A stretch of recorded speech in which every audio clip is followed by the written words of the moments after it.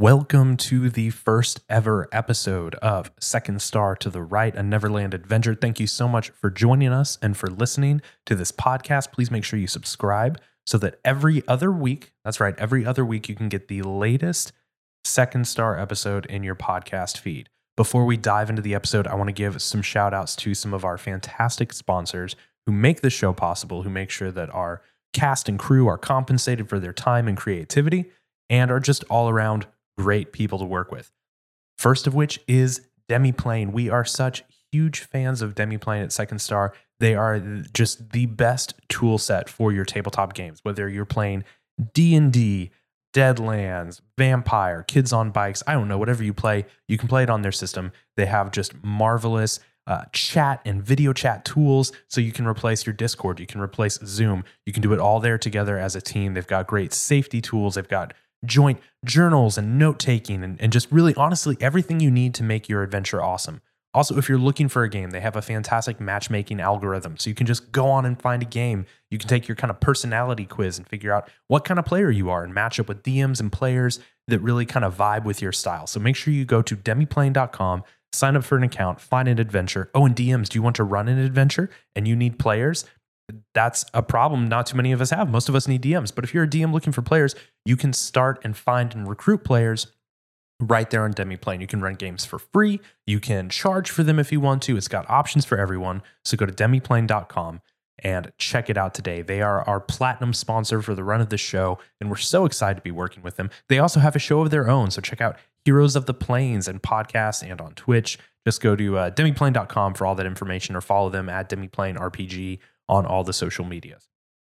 Two more shout outs to our gold sponsors, the first of which is Black Oak Workshop. They just make fabulous, fantastic accessories for your tabletop games. I've got some of their dice right here in front of me, some of their dice bags, which are super cool.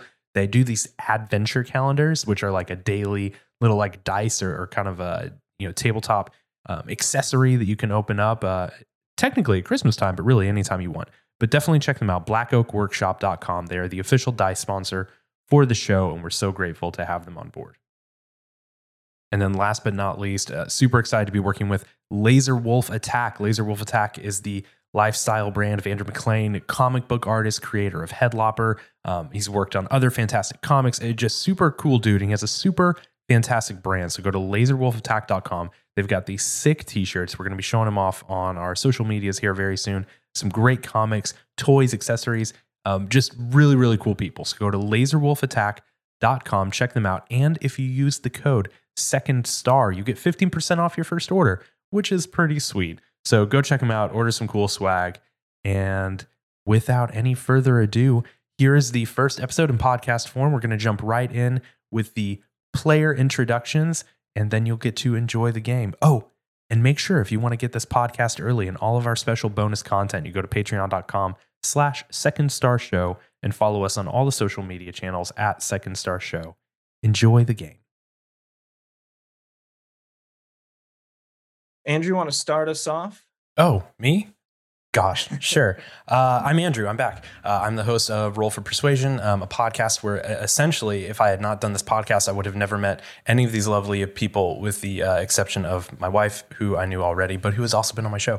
I'm also the head of marketing at Dwarven Forge. You will see some of our awesome terrain on the table today. And I could not be more thrilled to be here doing this show. So I'm just going to go ahead and hand it off. I'm going to shout out the next person. How about we go Brianna? Okay, sounds good. Well, hi everyone. My name is Brianna. You can find me on Instagram and on Twitter at Brianna Flame. Are we doing character introductions right now too, or just us? Oh, that's a good question. We've got our names up on the screen. Let's introduce our characters in the game. Sounds good. Well, that's me. Find me on Instagram and on Twitter. I'm also a creative producer and game master over at the Initiative Order here on Twitch. So go check out some of our stuff. It's super fun. And I hope to have every single person I see on the screen right now with us over there at some point too. But whoever's next. Let's go, Desiree. Hi, I am Desiree Strother, and I just generally enjoy playing D&D. I'm not a professional D&D player until today. I have a background in psychology, and so I really love playing awesome characters and bringing fun archetypes to life and getting to explore that through D&D and being playful and curious. You can find me in all the places at Desmazing.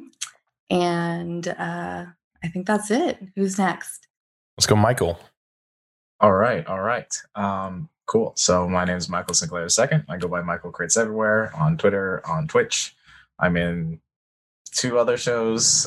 So Let's Get Wildmount and Faeforge Academy, and then perhaps another show coming down the pipeline, which I can't speak into. But yeah, I'm a professional teacher, TTRPG performer, comp-sci student, and I play on Twitch sometimes. And that's me. And also, I have to say, I was saying this before everyone got on the webcam today, but we have a really lovely looking cast, so it's going to be great. And everyone's talented here, so it's going to be awesome. And last but not least, Em, what's up? It's me. Hello, I'm Emily Ervelina. I'm on the tabletop role-playing podcast 20-Sided Stories, and by day, I'm also a television producer. You can find me on Twitter and Instagram at Emily Irv. That's EMILYERV. And I am incredibly thrilled to get back into playing D&D after a break in my life and now have to do it in front of a lot of people.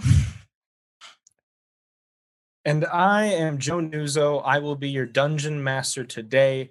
I DM for professionally through my platform, Pull the Lever. Any Dungeons and Dragons you need for your office, home, and events, I got you covered.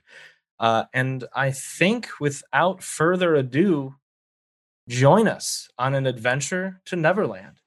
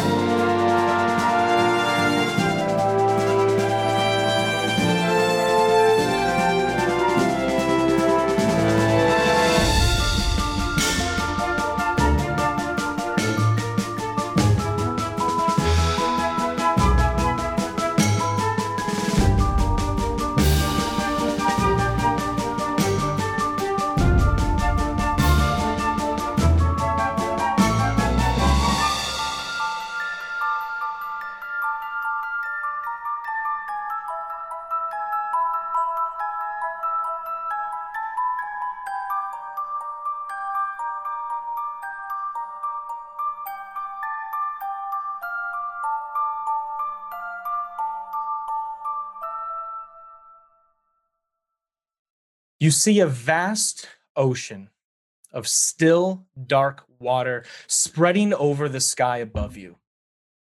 You feel cold, empty, as if all emotions have been washed away.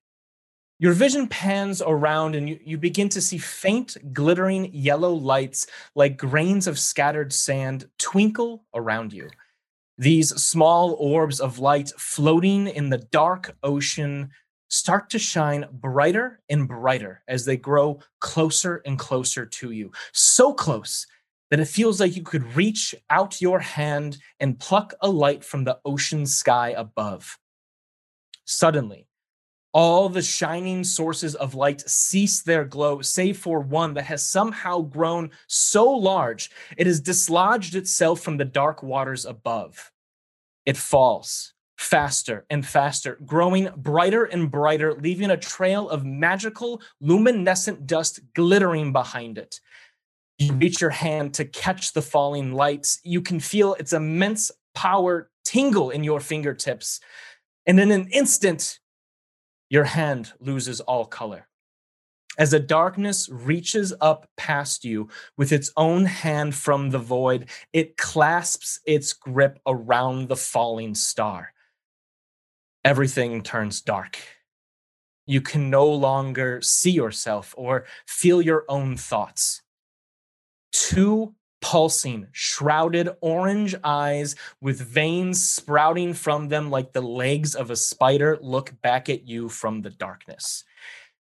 You feel your life force start to drain as the orange eyes glow brighter. Then suddenly your scrying breaks. You awaken, sweaty, panting, clutching your ball as if for dear life. Genevieve, you hear a voice call out at you. Hey, Madame Genevieve, what's the deal? You gonna read my fortune or not? I paid good money for this. Genevieve, your vision comes back to you as you look around. You're in your fortune-telling parlor. You see a man sitting at the table with you, gray vested suit, bowler cap, a newspaper rolled up in his arm. And he says, so, what is your crystal ball thing you say? Am I going to get that promotion? Things are looking very positive, actually. But beware. It looks like someone else does not have your best interests at heart. Ha! I bet it's that rap scoundrel Randolph. He's been gunning for the same promotion. The man slaps a few gold pieces on the table. Thanks for the info. I heard you were the best. He gets up and leaves your parlor. Genevieve, you're realizing now almost half the time you gaze into your crystal ball, that vision of a glittering light falling from the sky being clutched by the hands of darkness grows more frequent and more frequent. You look at the newspaper that the man left behind. It reads, The London Times. The date notes Wednesday, March 25th, 1924. That is the day that Kahinit, the elder farseer of a society of diviners, told to meet him at the top of a grand tower that lodges at the center of a heart-beating city. This magical tower is known as Big Ben. You stand up and walk outside your parlor and see Big Ben towering over the architectural landscape in front of you. It's roughly 10:30 in the evening. You know you're to meet this Kahinit at midnight at the top of the tower. Perhaps he can make sense of the visions that you've been seeing. Would you like to retreat back into your parlor? Stay for a moment outside? How are you feeling? Genevieve would instinctually clutch at her side for the small pouch to ensure she has her crystal ball with her. Take a moment, glance around the street, and then slowly make her way over to Big Ben. Sure. As you make sure you have everything you need with you, you hear a voice call to you from the shroud of the evening.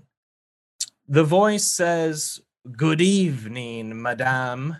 I hear you are a teller of fortunes. As this person, covered in a cloak, walks up to you, still keeping their distance, make a quick perception check. Let's see what you can make of this individual. Yeah. First roll of the campaign. Let's make it a good one, hopefully. That's exceedingly average. That's a 10. A 10 is definitely my favorite rolls at the table because I always know how to sway it one way or the other. This person is covered pretty well by their cloak and by the night. You can tell that they have no hair on their head or their face. It's hard to tell. There might be tattoos etched on their bare skin, on their face and on their head, or it could just be the shadow from the cloak. They certainly look like a full-grown adult and are asking you if you have time to read their fortune. Do you want to entertain this person? And about how long do I have to get over to Big Ben? It's 10 p.m. now. Your meeting with Kahinit is taking place at midnight. It shouldn't take you too long to make your way to the heart of London. If you want to take some time, you could certainly spare it. Seems you're in luck. I have a bit of time. Excellent. Shall we retreat inside? Please, follow me. And she'll lead the way back inside. Awesome. Yeah, you go back inside to the sort of makeshift parlor you've set up, renting the front room of a house nearby. You have your things strewn about to make you feel comfortable inside here. You take your seat, this stranger takes theirs. They say, I am very curious about the future of London, of the world around me. Please tell me, does your crystal ball say anything of my fate? And Genevieve, why don't you go ahead and make a roll a d20 with your spell casting modifier as you peer into your crystal ball, if that's what you want to do. Sure. I'll go and do Great. that.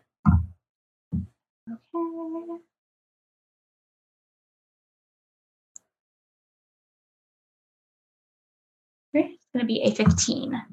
As you try to tie your divining orb to connect to this person's destiny timeline, you see that, like the stranger, their destiny is covered in shroud, a darkness.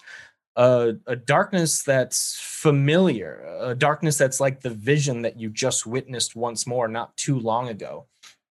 As you kind of back out from trying to peer farther, you hear this person laughing under their hood. See something you didn't like, Genevieve?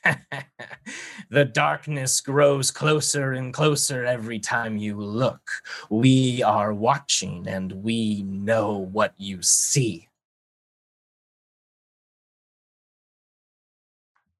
And as she is going to very quickly put her crystal ball back in her pouch, she's going to stand up. She kind of like waves her hand. I'm going to cast Detect Thoughts. Nice. And see if I'm able to read his mind. It'll be a Wisdom save, DC of 13. Wisdom save. What's the flavor on your Detect Thoughts? Is this something that happens really quick? Do you mutter some words under your breath to cast the spell? Say it takes a small copper piece that she'll procure from one of her pouches on her side, and she kind of tosses the coin in the air, and it almost evaporates as it goes up, twirling. And she's just going to make eye contact specifically with that individual, and she's muttering under her breath, very, very faint. And Thank you you. peer right into this person's thoughts. It's so easy for you, whether it's because you've done it 1,000 times before or because this person wants you to know what they're thinking. Surface level, you get emotions of destruction, consumption, resurrecting some grand creature, and an utter blackout of the realm.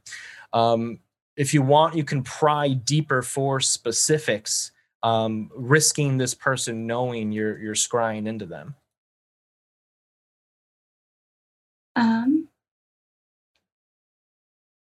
What do you think? Yes, I would like to. Awesome. I'll have them make another wisdom saving throw. And yeah, this person's just like, take what you want. My brain's open. It's all yours. This person has a grand scheme, a scheme that they've been told to carry out. There are more of these people. This person comes from an organization named the Red Wizards of Thay. This person is a frontline scout, maybe even a hitman or assassin, who was sent here to intimidate you. And from what you can tell, they might know about your meeting with Kahanit. Okay. Well, if your point here was to intimidate me, I can promise you will not succeed. Do you have anything else that you want to say, or do you need me to escort you to the door? No bother. I'll see myself out. Consider this a warning. If you continue down this path, you won't be living much longer. He slams 2 gold coins down on the table. For your efforts.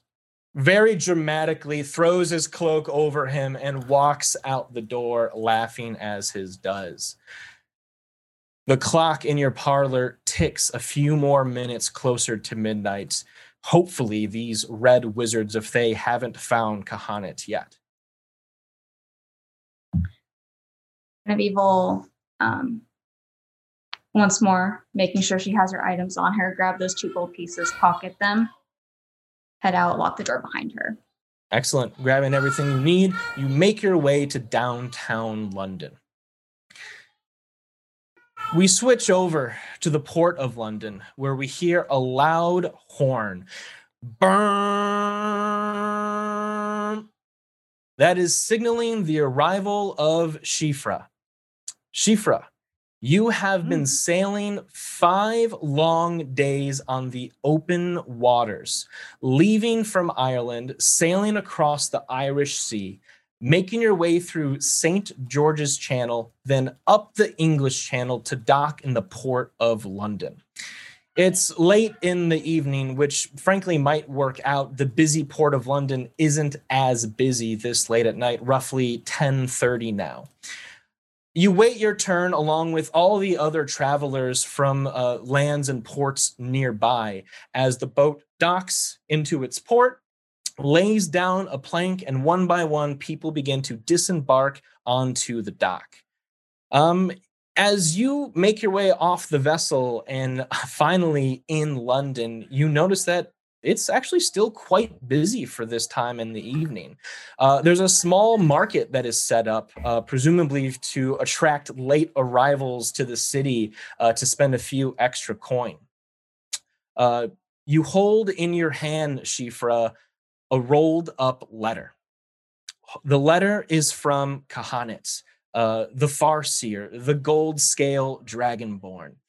He sent this letter to you to establish a meeting tonight at midnight at the top of Big Ben Clock Tower.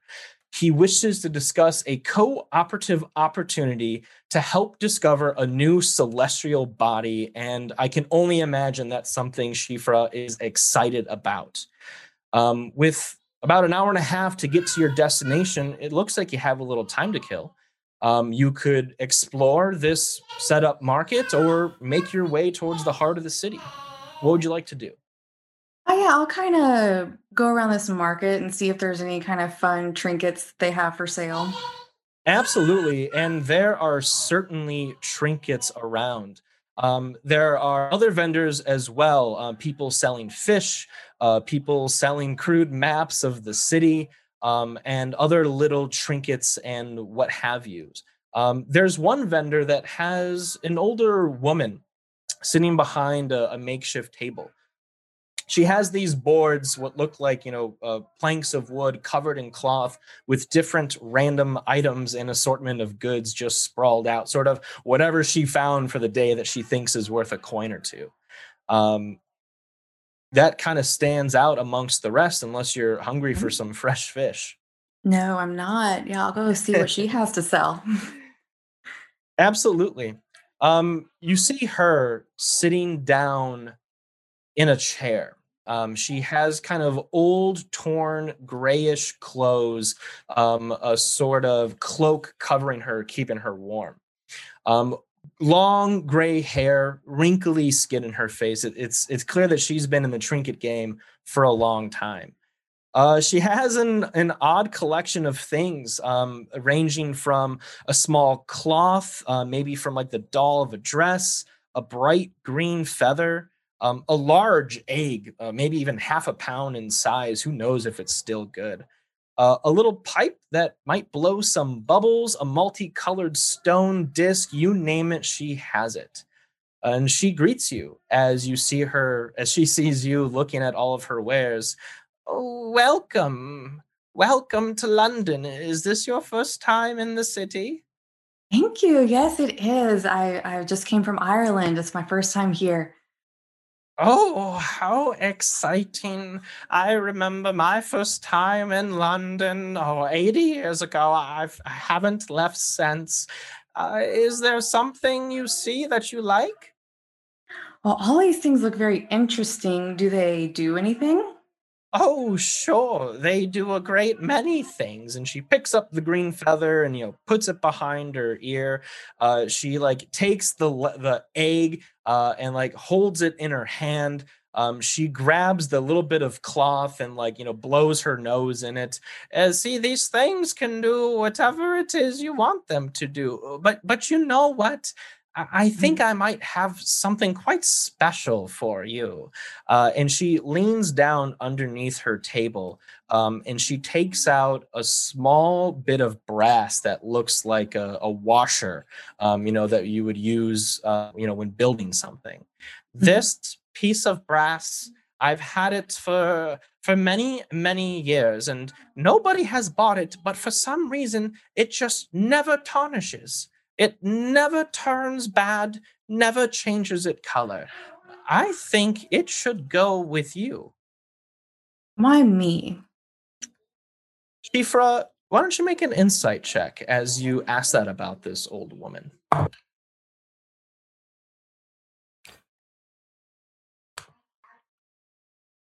A 10. A 10. And then follow that up with a perception check. Okay. We're going for a 2-for-1, folks.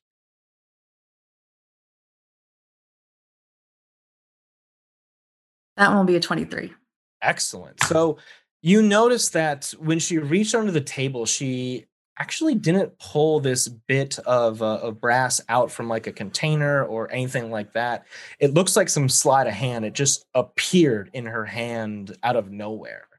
And as she offers it to you, you can't help but think that she's not being fully truthful to you, whether she's withholding information, being dishonest, or just has maybe forgotten from old age. You don't think you're quite getting the whole picture here. Sure. And I can't tell if she's being like malicious. Your insight wasn't quite strong enough to tell, but I would say you'd be hesitant to take anything. Mm-hmm. But she doesn't answer my question. I'm sorry, what was your question again? I asked her why me. She said she thinks it should go with me. Yes, why you? I'm sorry. These old ears build up with wax. It's quite difficult to deal with on a daily basis. Yes, darling, why you? I feel that you are here for a specific reason, or maybe to meet a specific somebody. This piece of brass that never tarnishes, I think, could help lead you to that person. More so than a map. Oh, yes. You see, this piece of brass, it has functions about it that it can spring and help and guide and sort of get you through a tough spot. Certainly keeping it with you would make sure someone's watching you if you need help. Shifra, why don't you make an Arcana check? Okay.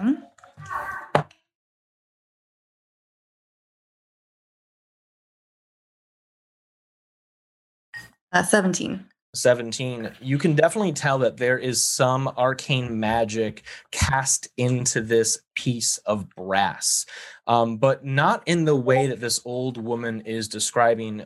You know that this is some sort of tracking device, some sort of arcane honing beacon that if you had with you, whoever was on the other end would know your location. That is sort of a red flag to you. And as you look back at the woman, you notice that she has some magic about herself. In fact, her whole appearance seems to be contrived of magic. Well, no, thank you for the washer. Do you have any other thing, like something that does kind of a party trick, just something silly, I could play a prank on someone, anything like that?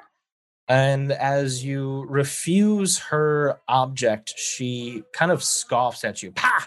If you don't want what I have to offer, then you shall have none of it. But be warned, they are watching you." And you hear another loud horn from a neighboring boat. Boom! As you look up at the boat, you look back down, and she is gone. Okay. A little unsure what to make of it. You definitely feel like something is not right here. So then like her whole booth and everything is gone too? the chair and table in there, but all the trinkets are gone. Okay. All right. Well, I assume that I would at least know how to go towards Big Ben. Absolutely. Yeah. It's Okay. a clock tower, high above the architectural skyline. It shouldn't take you very long to get there. Maybe even looking over your shoulder as you do, unsure of who or what you just encountered. Okay. Well, I will start walking that way. Very good. Talith, finally, after a long flighted journey, you touch down in Corden Airport. You are flying in an A. Hanley Page W9 passenger aircraft, which was one of the very first aircrafts used to charter people after World War II. Certainly, it's a modest aircraft for someone like you to roll up in, but it's important to keep appearances here in the mortal realm. You step off onto the landing strip and you see a messenger, someone you're familiar with, a cohort of Kahanit. He awaits your arrival. You have, of course, in your hand an invitation from the Farseer. He has called you to London to help recover an item of immense power. Now, Kahanit, the old dragonborn that Kahanit is, has brought you here to London for this exact reason many of times. You two have a sort of long history together, but for some reason, Talith, you feel that this time he's onto something. He might have found whatever it is he's looking for, and I think you might even be a little anxious to meet up with him. And of course, the meetup is the typical midnight, the top of Big Ben. Here we go again. No one else was on the aircraft with you, but you do see other pilots, passengers from other crafts making their way towards the tram that takes people from the airport to the heart of London. What would you like to do, Talith? Do I see the pilot from the plane that I landed on by any chance? Absolutely. Yeah, they're still sitting in the pilot seat. You can, look back at them and talk to them if you need. I'll glance over. Hey, I'm sorry. I know that you told me to stop asking questions, but I'm really curious. Do you keep the elemental ring? Is it inside? Is that what the spinny things do? I mean, how when you're climbing, what is it that really pushes you up in the air?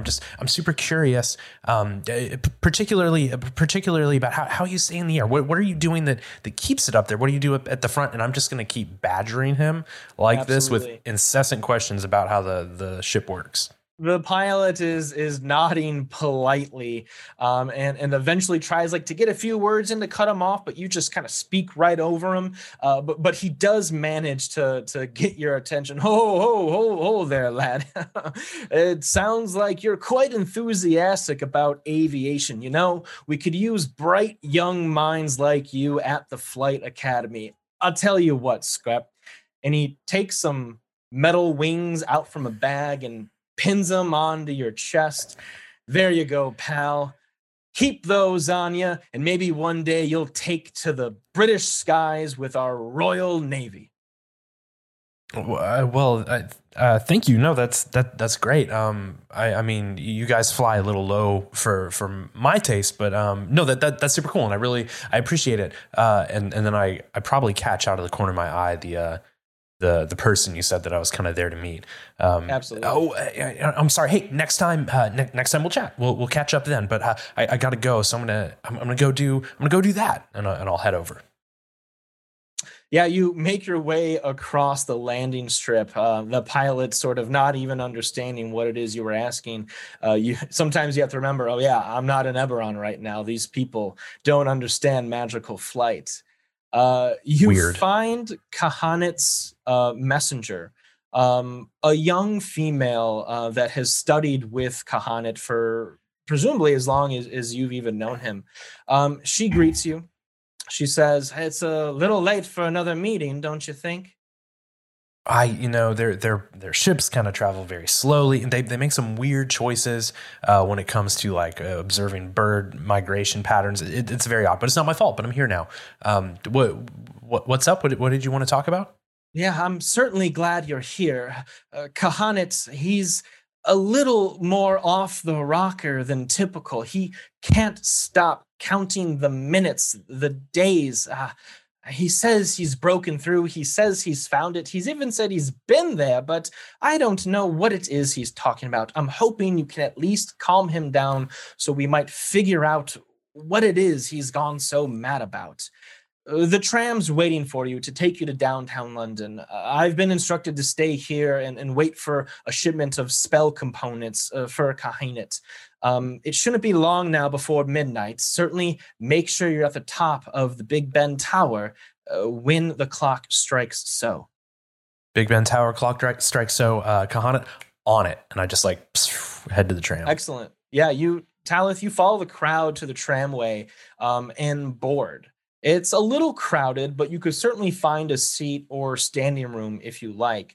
Again, there are other pilots, passengers, all sorts of people making their way into London. Talith, would you like to find a seat, find a spot to stand? What do you think?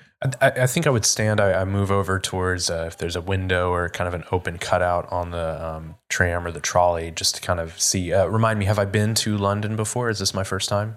No, you've been here before. In fact, there's been a few times where Kahanit has called you, boy who cries wolf style, saying he's found it but hasn't found it. So this time, though, it might be different. So probably comfortably, like obviously I've done this before. I slip to the side and look out, but there is something about the city that is so different from where I'm from that just kind of captivates me every time. And so I'm still kind of like leaning out, kind of looking at the street vendors and everything going on as it begins to move. Excellent. Yeah, and as you take your place on the tram, people around you start to make, that awkward eye contact you always make with someone on public transportation. But Talith, make a perception check for me. Ooh, perception. I get to roll an extra d4 on that. We like that. So that is a 23. No 10s for me. No 10s this campaign. Thank you. Yeah, a decisive roll. 10s, I'm always like, well, I'm just going to flip a coin to see what you get. Your roll, Talith, gives you some clairvoyance in this tram. There's another person standing a little closer to the front, a little closer towards the exit. This person is wearing a black cape with red inlay. Not doing much to really conceal themselves. They have tattoos up their arms, like on the bottoms of their neck and all the way up their face, connecting with tattoos on the back of their body, on top of their head. This person will not take their eyes off you, Talith, to the point where you're getting a little concerned for your safety. There's maybe a good 6 to 10 feet between you and a handful of people dividing you from this person. You've got a few minutes still before you make it into downtown London. These trams don't move fast like they do in Eberron. What do you think? I cinch my rucksack a little. You're muted, bud. You're muted. I cinch my rucksack a little tighter around my shoulders just in case I have to move. And I casually as you can, when you've got your eyes locked with someone, just kind of like shift more towards the exit. I assume this is kind of like an old timey tram that has like a step off at the back. So I just kind of like make my way back there. Do I recognize like the tattoos or anything? Make a history check. 5. Unfortunately not. Maybe if you got like a full, profile view of this person, like their back is to you and like they're looking over their shoulder, it's quite hard to make out what the tattoos mean or maybe what the history is behind them. But make another perception check. Natural 20 plus 1 plus 3, 24. Natural 20 is all I needed to hear. You feel a tug behind you. And as you look down and to your left, you see a small child, a young boy with his hand pretty deep into your satchel on your back, digging around for something to swipe. hey, man, hey, you don't have to do that. And I kind of like drop down. I'm like, and I like grab his arm in case he tries to get away. I'm like, whoa, what's going on there, man? Oh, I'm sorry, sir. I was just trying to, you caught me. I was trying to swipe something from you. You see, I've gone many days without eating, and I'm awful hungry. And between you and me, it's quite easy to swipe things off people on these busy trams. You know what? I get it. I totally do. Here's the thing. You have to distract, and then you have to grab. You can't just go jumping in there like this. And I kind of reach over and I bump the side of a person to my left and try and like grab in their opposite pocket and pull a thing out. Make a sleight of hand. Do 18. 18, and you pull what looks like a few folded up pieces of paper, a nice kind of thick texture to it. There's a photo of what looks like a queen or some royalty with the number 5 in all 4 corners of this folded piece of paper. I kind of hold it out to the kid, and I was like, "See that?" And the person is like still right behind me. I'm like, they had no idea. You can't just dive in. You gotta give a little bump and a little grab. All right. I kind of hold it out towards him. You're real inspiration. So okay, I remember. Distract and grab. Right? That's all there is to it. And worst case scenario, run. Just run. And you see the small child's eyes like grow in their head as they look up and past you. Quick, sir, watch out. I dive on top of the kid and just like kind of like pull them to the side, just trusting whatever he says. Sure. Yeah, you dive on top of the kid and sort of use yourself to shield him. And as you look No, I use him to shield me. No, I'm just kidding. Yeah. And as you look up, crouched on the ground, you see that bald, tattooed, red-cloaked man now closing the distance across the tram. You spot a dagger under his cloak, concealed, pointed in your direction. I shove the money into the kid's hand and just and I say tuck and roll, and I shove him off the entrance to the tram. Yeah. And I'm going to make some player assumptions and say, I'm pretty sure I remember when I came on this tram that they were opposing entrances, like left and right, that you could go off. And I'm going to try and dive and roll off the opposite one that I pushed the kid from. Sure. I'll let you know the tram is moving. How? But it's like slow moving. Yeah. Retroactively, the kid hasn't been pushed yet. Let's table that for a second. How fast is the tram moving? No, all good. There's certainly, safe space under seats and that sort of I'll shove him under his seat and kind of give him the... Yeah. And you want to make a roll off the tram yourself? Yeah, I want to do that. That sounds like an acrobatics check to me. This sounds like I'm used to playing a monk and just assume I can do stuff like this. Yeah. All right, acrobatics. That's 15 plus 3, 18. 18. As the red-cloaked man jabs quickly with his dagger, you tuck and roll off the tram, hitting the tough brick street of London underneath you. You tumble a bit, hit the curb, and sort of unfrail as you look back up, the tram still moving away, the red-cloaked man standing at the back, holding the dagger, putting it into his cloak as he just looks down back at you, Talith. Just kind of give him one of these and kind of see if I can't move into the crowd or an alley or something and figure out another way to Big Ben. Absolutely. 11:30 at night now for you, Talith. Even this late, the streets of London are still hustling and bustling. Cars, buggies, people, what have you. It's quite easy to just blend in. Big Ben, now only a few blocks away, Talith. You can make your way towards your meeting unless there's anything else you'd like to do beforehand. No, I'll just kind of beeline, but keeping an eye out for anyone else in tattoos, hoods, tattooed hoods, You name it, they've got it tattooed. Very good. Helen and Dante, you have made your way, both of you, to downtown London, just getting off the set of the latest Fay Film Productions' latest motion picture enterprise. You're in a buggy. A few of your fellow crew members in the cab behind you. You're making your way to downtown London in order to pick up a supply of pyrotechnics for you, Dante. Which for you is just, your spell components for your many special effects you contribute to the set of the motion picture. Of course, both of you know the real reason why you're going to London this late is for your meeting with Kahanit. Both of you coincidentally have a common friend and ally here in the city, and has sent both of you individually a letter to meet with Kahanit tonight at midnight, the stroke of the clock at the top of the tower.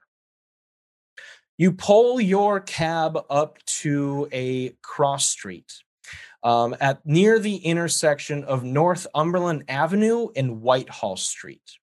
It's around 11 o'clock at night, and you like getting these shipments late in the evening. Again, it's just way less busy in the streets of London at this time.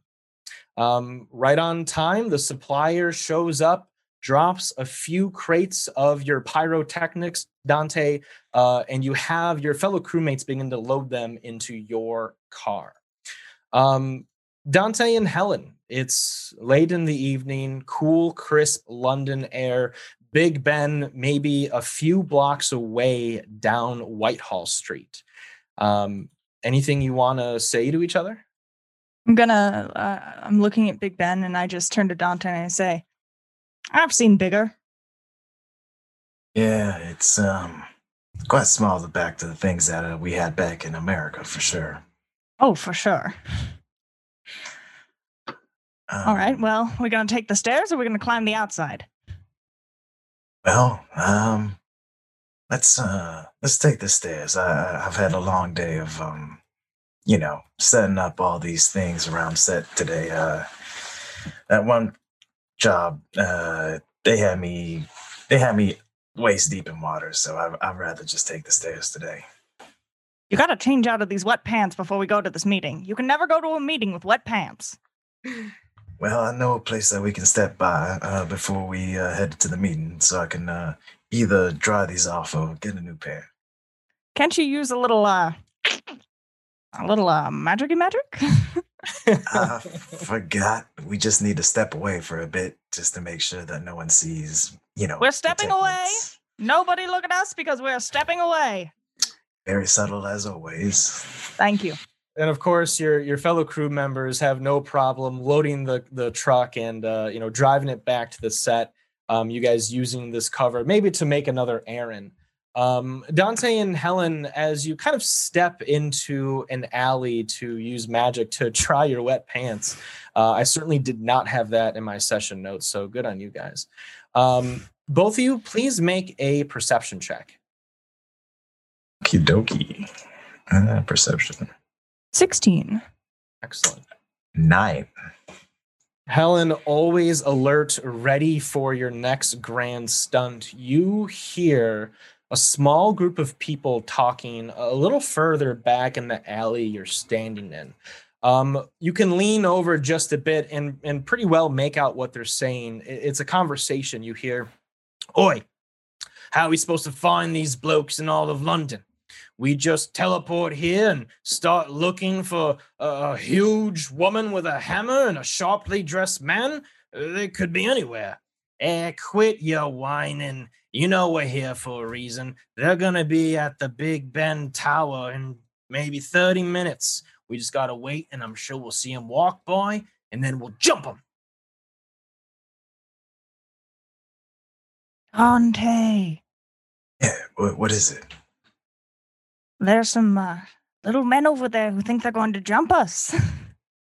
Well, as far as that does sound, you beating up 3 small men, I'm in no fighting condition right now, especially with, I I like to look good and feel good at the same time, and I don't feel like I'm looking good at the moment. So, um, if you could excuse me for stopping you from a fight, I'm gonna put up I'm gonna use silent image. I'm gonna Yeah. cast a silent image to because you said they're in the alleyway, right? Yeah, so you're like at the entrance to the alleyway, maybe behind some boxes and garbage cans, drying your pants off with magic, and they're just like further back, maybe behind a fence or something. I would say 30 feet away from you guys. I'm gonna silent image because I can do it in a cube. Yeah. I'm gonna use the cube to kind of make it look like a truck is coming in, but it's not. The truck is gonna be, or whatever sort of vehicle is coming in. It's gonna be bigger than the space, but from their perspective, it's gonna look like a whole thing, and they're here to offload more stuff to kind of block them from where we are. Absolutely. And how does Dante cast his spells? Is it all from the chest? Say it with your chest. No. Okay, so he gets a bit of he gets a book from one of his vest pockets, and he starts reading the incantations, and he has like this little gold fleece, and kind of like almost like as a magic trick, he like snaps it really quickly, and you see this like ribbon or kind of fleece kind of dangle in the air, and then it kind of just sparks out, and then it starts creating like this moving image. Excellent. Yeah. Helen, you know that this is a quick countermeasure that you and Dante often, pull off a maneuver here. You'd be familiar that Dante's silent image, although highly realistic, it's visual, it does not accompany any sound. And that's where you chime in, Helen, maybe trying to make the sounds of a truck backing into an alley.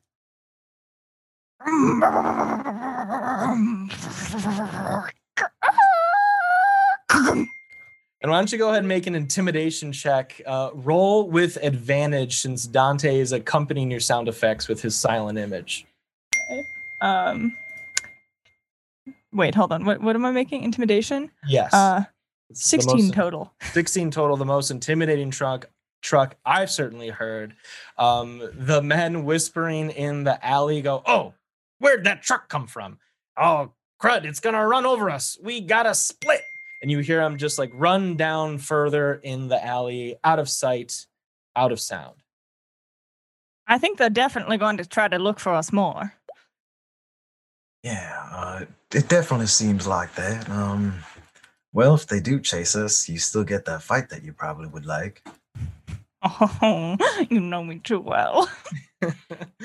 And at this time, the truck of your coworkers has left. The supplier has left as well, just leaving you two, an illusioned truck, sound effects to boot, and Big Ben just a few blocks away.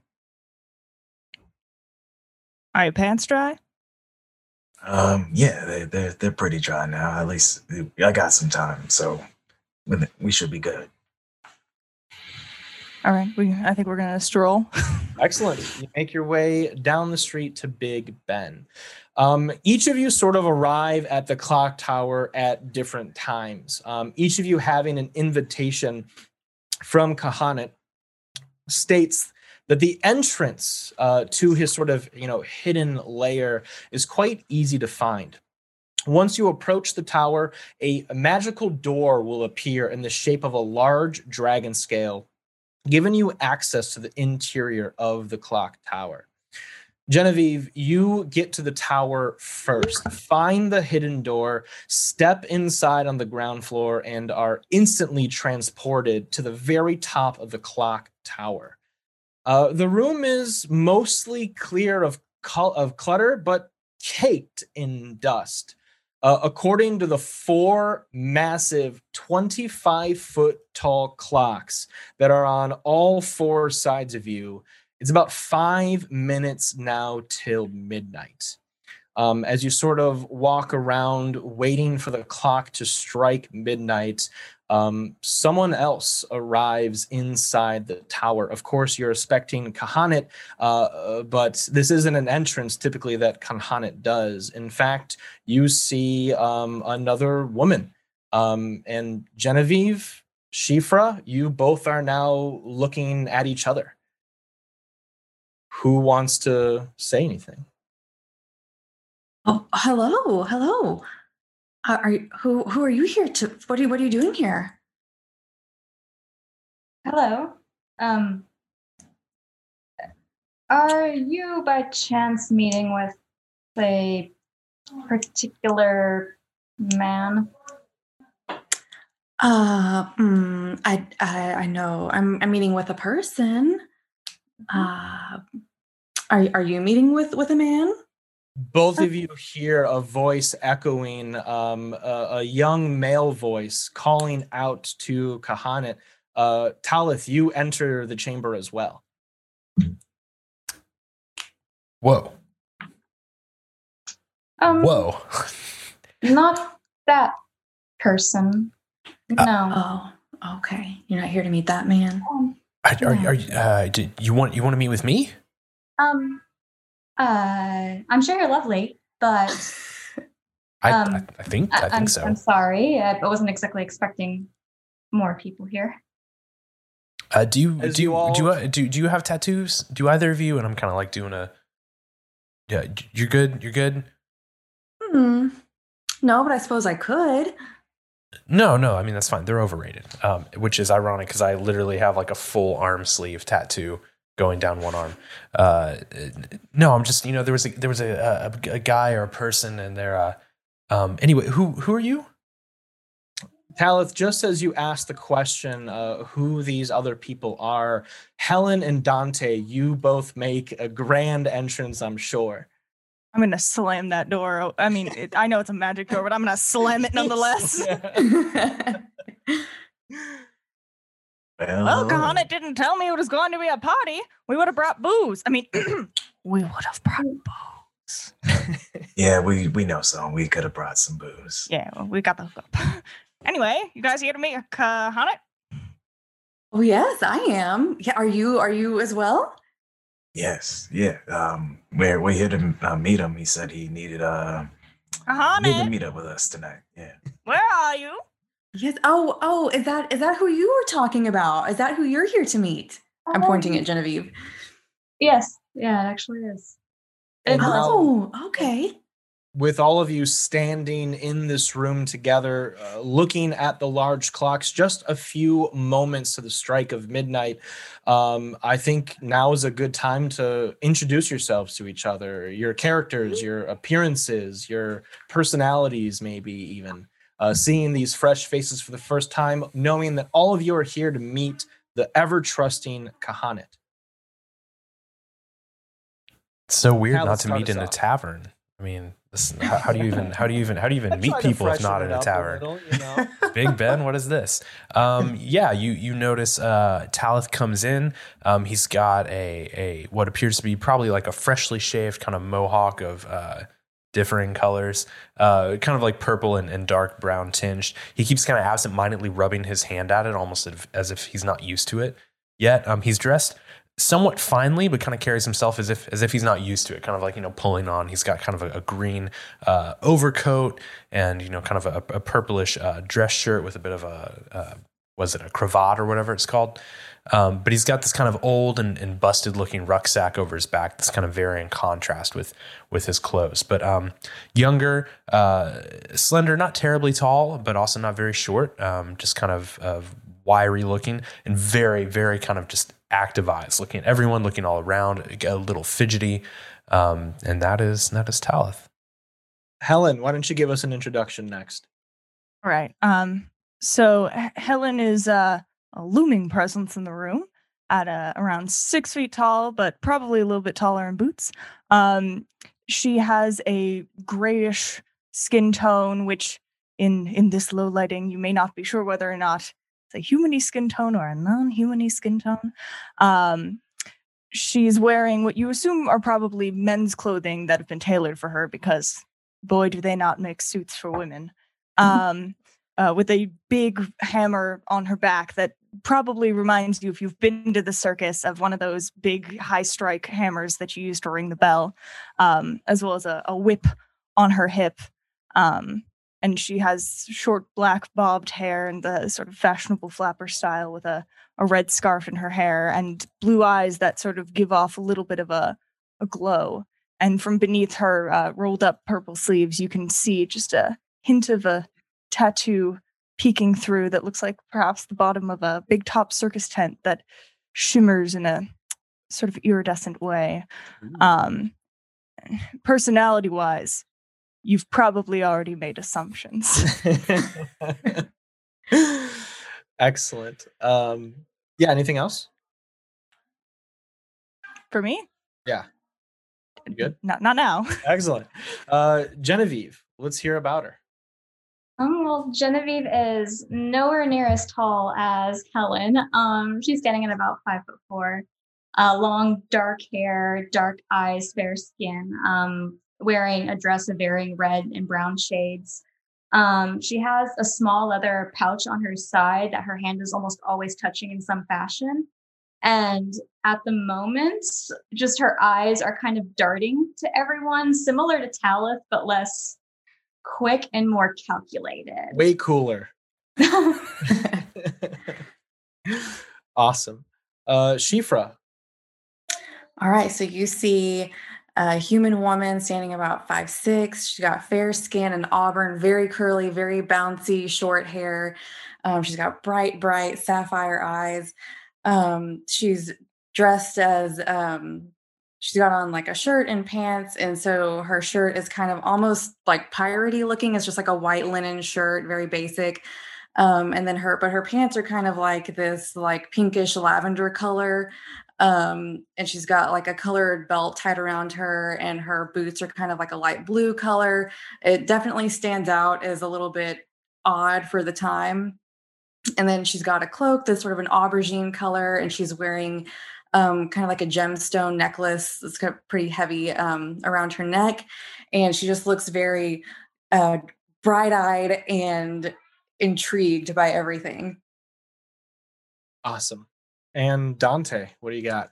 Yeah, so what you see is a black man who's really well dressed, gives off kind of like big wizard vibes, if you've ever seen one, but in a mundane world. So he's trying to like at least bring the tone down a little bit. You can tell that he cares a lot about how he looks, and his hair is like the wave kind of nice, like tight wave curls. He has a 5 o'clock shadow. His tie has like almost geometric arcane patterns to it. He has a cane, and at the top has like a nice kind of like a gold ball motif on the top. And he carries himself with like an air of confidence and kind of a very knowledgeable look in his eyes. Like he's always kind of processing something, but also confident in his mannerisms. And he gives the room and everyone there just a quick once around. So not like really intentful staring, but just, acknowledging or knowing everyone who's in the room, just trying to get a quick cursory glance and kind of seeming that Dante also likes to kind of he seems comfortable when he's like closer to Helen at the moment. So. And as you finish sort of introducing, yeah. I also forgot to say, as everyone was introducing themselves, I also took the moment to use my cane to push the door closed behind us, because we know who we're meeting, and we know that sometimes they like their privacy. Absolutely. And it takes a little bit of effort, even maybe like a little prying like a crowbar with your staff, because that door just embedded into the interior wall from Helen just slamming it open with such force. I grunt when I do it. I'm not trying to seem like a grunt. It's not the first time you've had to deal with Helen's strength, right? No.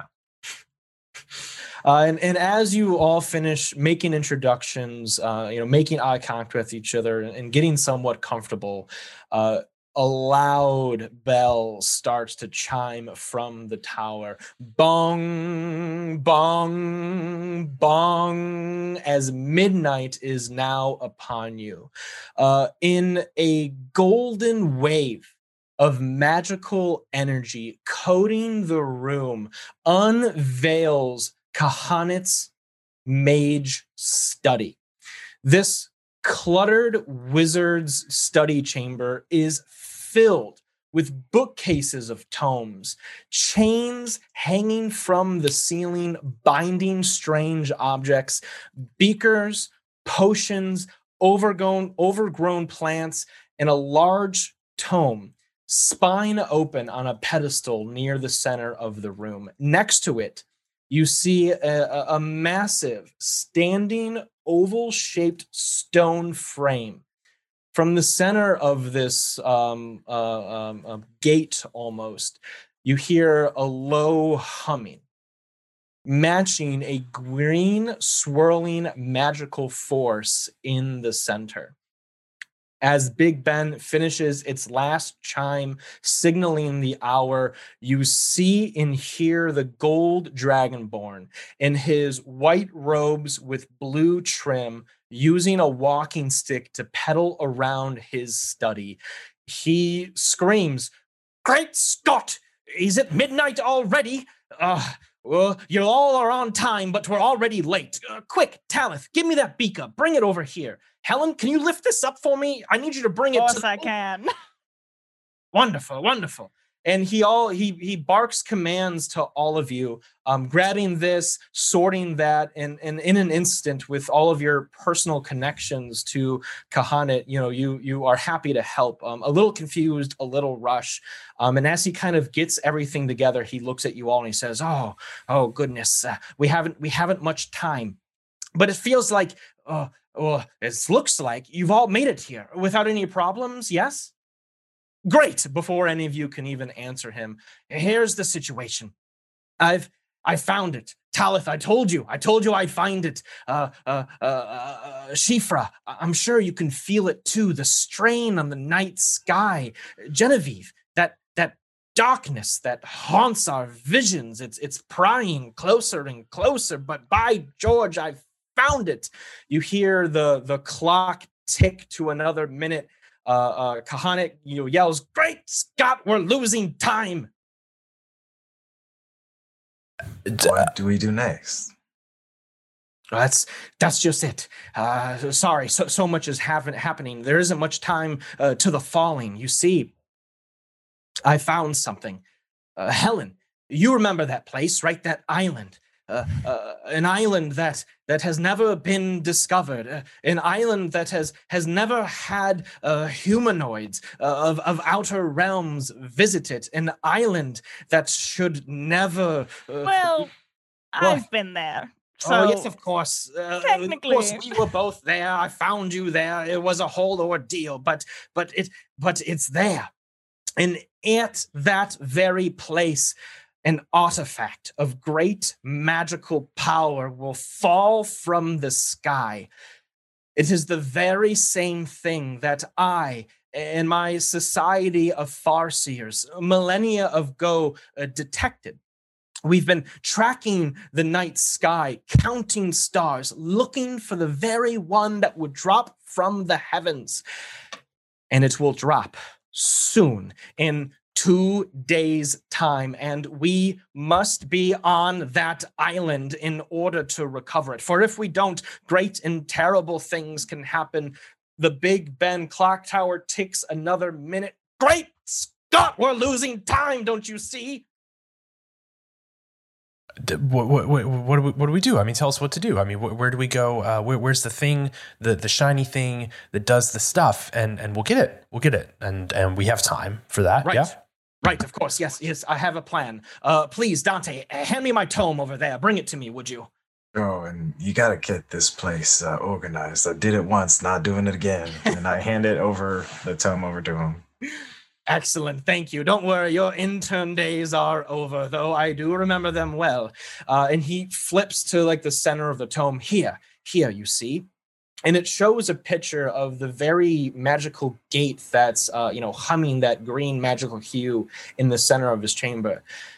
You see, I've been to this place once before, but I barely had enough magic to get myself there. And then somebody used the rest of my magic to get me and her home. As he just gives you a stern look, Helen, rolling his eyes. I need to get you all to this island. It's an anomaly. This place exists, but yet doesn't exist. It's in a realm, but connected to other realms.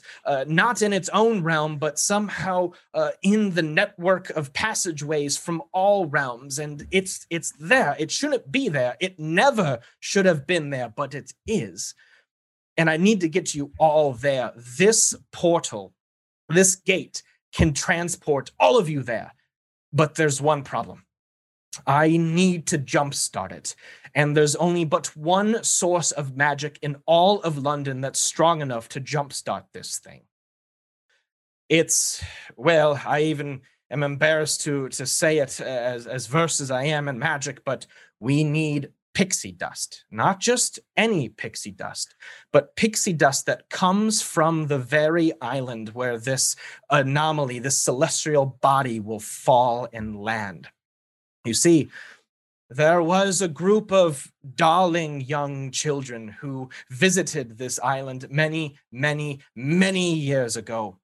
One of these children brought with them a small satchel of pixie dust that has been taken not by evil wizards, not by cultists or fanatics, but by the British Museum.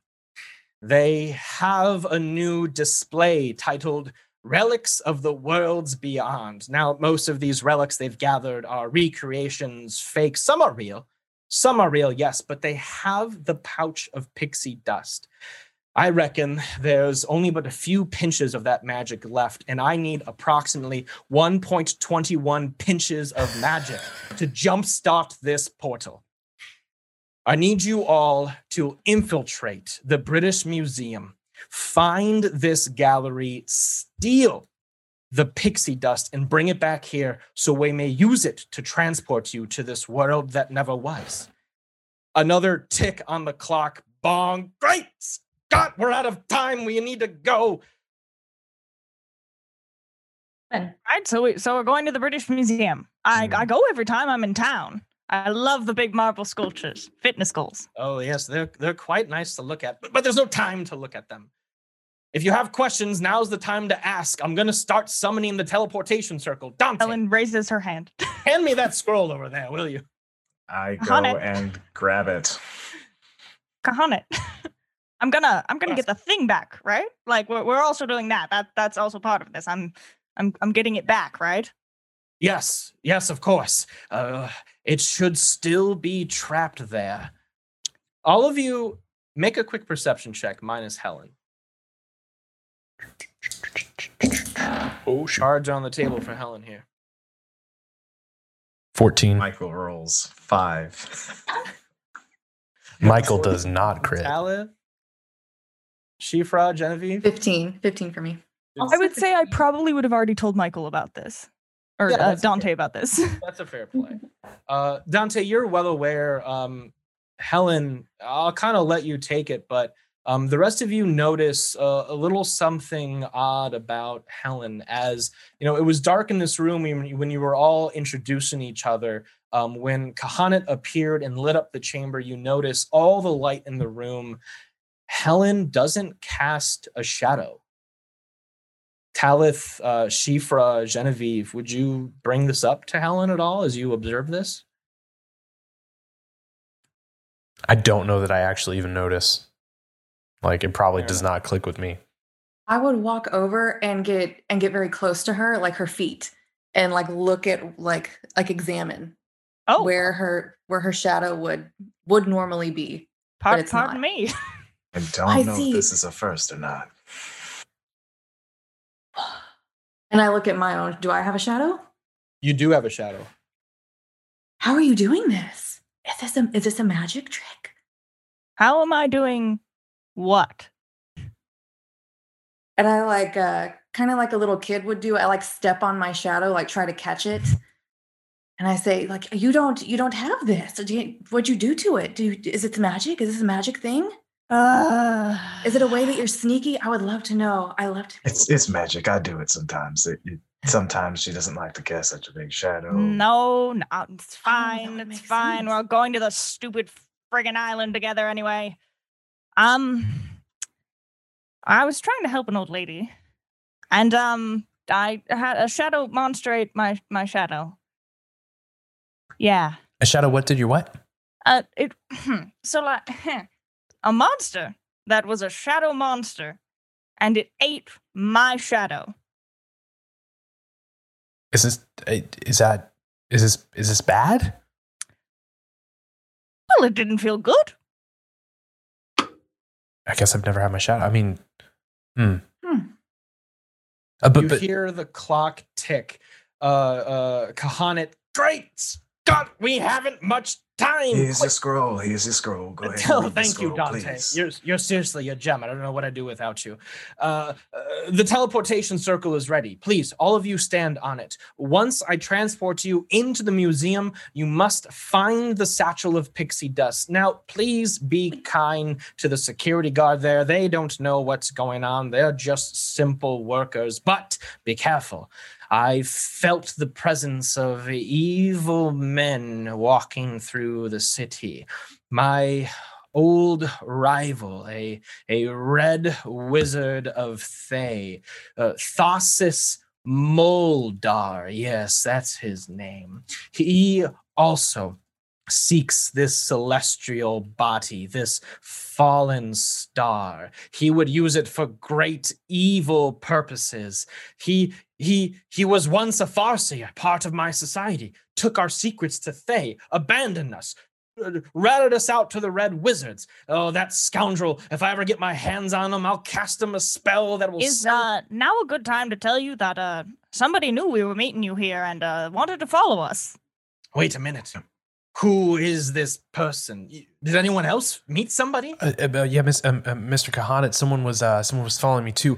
Really, really weird tattoos all over their face, and not that there's anything wrong with that, but they were wearing a big robe and they were like moving really quick and they were looking all like at my face, and so I got away. But there was a kid and he was trying to steal from me, and so I saved him. But the tattoo guy was looking at me all funny, and I'm just kind of looking over around everyone. I saw someone too. That's An old woman.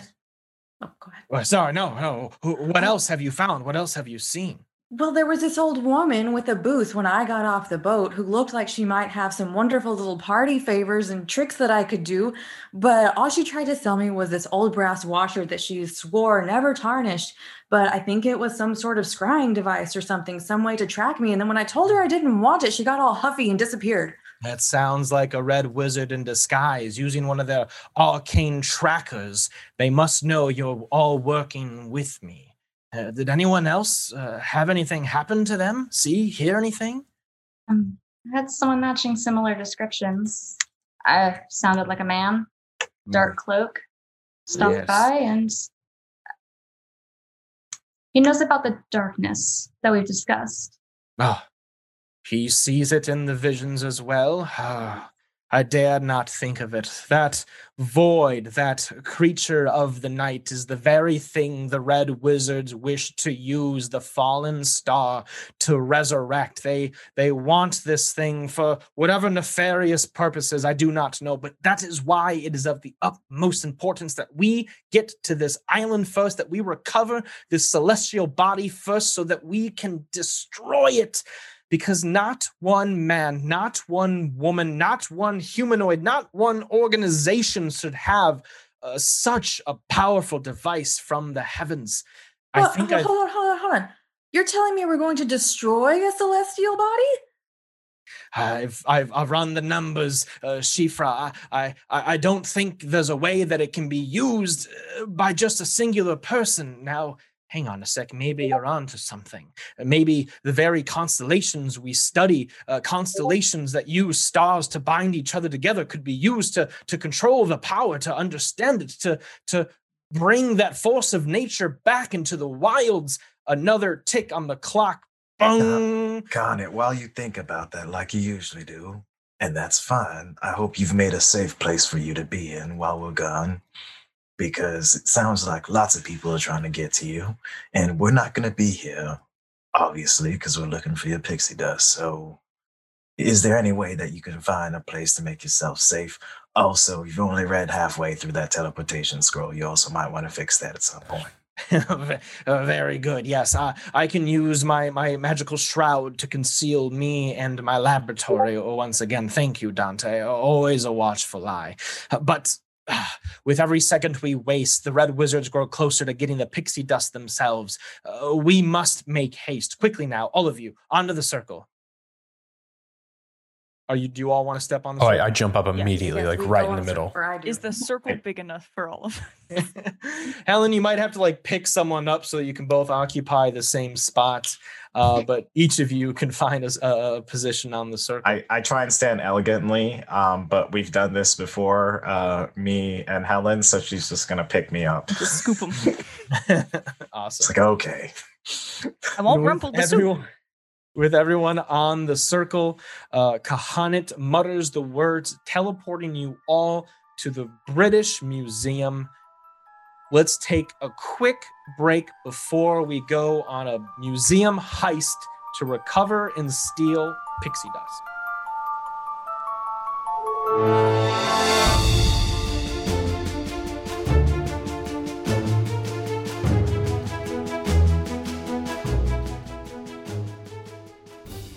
It's time for the Great British Museum heist. As the teleportation circle cast by Kahanit drops you off inside the British Museum long after hours. It's mostly dark. The well-constructed building surrounds you with ornate directions, paintings, statue, glass cases, beautiful columns. You all find yourself standing at the foot of a modest staircase with two closed doors at the top. Behind it lies the gallery that you are looking for, the gallery that holds the small satchel of pixie dust. Between you and that pixie dust, there might be some guards, there might be some other artifacts from other realms, and who knows what else. Shifra, please make a wisdom check. That would be a 20. Your internal alarm starts ringing, almost like a spidey sense, if you will. You feel this faint foreign magic close by. It's a feeling you've only felt a couple times, knowing a little bit about your history, even about where you might even come from. That same familiarity of this foreign magic resonates here. From the descriptions of Kahanit, it's possible that you feel connected to that pixie dust, and you can pick up on it, even identify its location a good 30, 40, 50, 60, 80 feet directly east of you. If you're looking at the battle cam, I've got a little compass there, so it's a little easy to tell directions. But your inner alarms are working as like a homing device for this pixie dust. All right, I will kind of whisper to you guys. I think it's this way. All right, and I'm going to take this moment to use my masquerade tattoo to cast Disguise Self. Ooh. I do have a question about this. Yes. So I know that there's some limitations, but could I make myself into a marble statue? If you can role play it and give me the flavor, sell me on it, I will allow it. Okay, I turn to Dante and I go, watch this. And you see the tattoo on my arm starts to sort of move and spread and cover all my skin with this iridescent, and then boop, it's me, but I very much resemble a marble statue, full toga drapery, everything, and I stand really still and I go, did I fool you? You sure did, and you look good while doing it. We high five. Helen, disguising yourself in a way that would make you blend in with the variety of museum pieces, statue, and works of art, a clever disguise. Any other preparations, group discussions you want to have before venturing forth? You can assume behind these closed doors, there are security guards that would throw you out of the museum they caught you after hours. Seeing Helen taking her lead, doing disguise self. Yeah. I'm gonna do the same, but I'm gonna tap my cane, and you're gonna see a transformation happen from starting from my shoes, going all the way up. I'm going to alter myself to have some sort of what I would think. Actually, we've been here. If Helen's been here, I've probably been here once or twice. So I'm gonna change what my outfit is to the uniform of what a guard would be wearing on shift right now. Excellent. Did Mr. Kahanit say he said something about the guards? We shouldn't hurt somebody, right? We should avoid hurting them. Avoid. So that's not a flat out no. There's some wiggle room. There's wiggle room. I see a lot of gray area here. Yeah. Shifra. Yes. You mentioned you think it's a certain direction. Do you have an Do I have an idea? I guess specifically. Do I have an idea, DM, specifically? Yeah, 80 you know that 80 foot east? the 80 feet yeah, east? you sense that, you feel that Okay. roughly 80 feet directly east from where you're standing.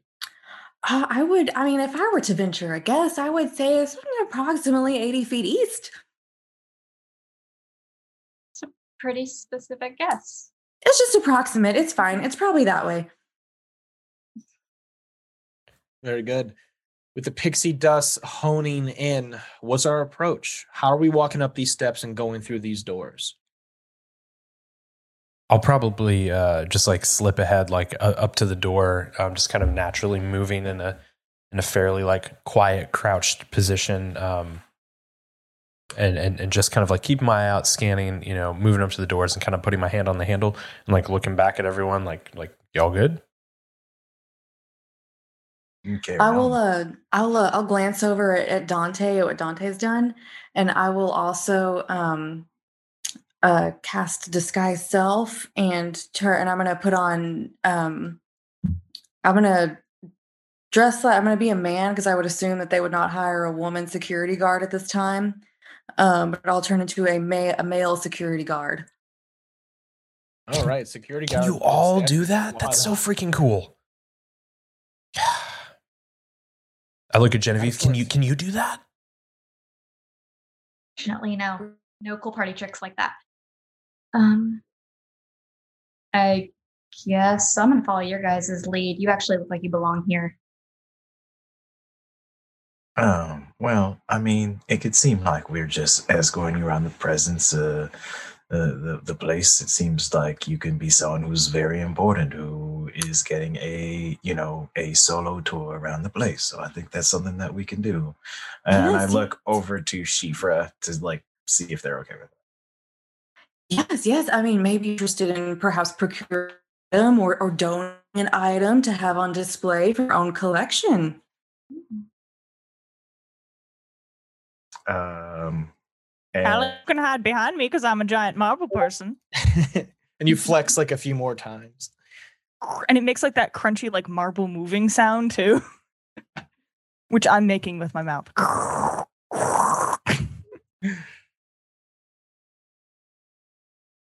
Very good. With Talith nearing the door, ready to open it, disguises in place. Let's have everyone make a stealth check. Those of you disguised, those of you made of marble, roll advantage on your checks. What if you just have like a nice alabaster skin? I don't think it quite cuts it. Well, never hurts to ask. And Genevieve, if you're being careful following behind Helen, you can have advantage as well. I rolled 17 total. Excellent. How'd everyone else do? 17 for me as well. 20? Dante? If y'all aren't familiar with Michael rolls, I rolled 2 5s, so a 5. No problem. Oh well, no problem for me. Problem. Yeah, I did it on D&D Beyond too, and it looked like a 13, but apparently the computer said it was a 5, and I was like, cool. Even the cock dice that looked like 13, still a 5. Great. I feel like I should have asked before you joined the show, like what your average rolls are. You know, Very low. Yeah. Well, too late. Here we are. Definitely sub 10s for sure. As the group makes their way forward, slowly opening the doors to this next gallery, you're met. I guess I'm just going to close the doors to get everyone all up in here. Met with a large wall in front of you. A sort of wall that breaks the gallery in half, sort of like an entrance and an exit in and out of this chamber. Peeking around the corner, you see multiple showcases. Again, this is a gallery that holds exotic relics from other realms, or so the connoisseurs of the British Museum claim. Different objects of different shapes and sizes. You can see, again, just from peeking around the corner, and of course I scrolled it from my notes, you can see weapons, what looks like wands, rings, feathers, idols, chests, compartments, statues, giant objects of irregular proportions, like a massive hourglass. And circling these relics, these items, are 2 security guards of the museum. Just beyond them, on the far side of the room, 2 gates are closed, iron bound, blocking off the inner gallery. Shifra, your pixie dust sense is pinging that the dust lies behind those iron bars. I'll kind of make eyes at the group and nudge my forehead that way. We have a few guards to sneak around or apprehend, or whatever manner you would like to do to move forward. What's the plan, group? Which way are the guards looking? They're being awfully casual, as you would expect late night security guards too. Their miniatures on the board here are accurate to the direction that they're looking. One on the top of the screen on the north end is looking in your guys' direction. The one on the bottom of the screen, the south end, is looking away from you all. Barriers between them sort of separate a line of sight from each other, but you guys can certainly pinpoint them. I'm glad we asked the what's the plan question after we got into the room where we have to be quiet. Can we see from where they are if they have like a name tag or anything? Make a perception check.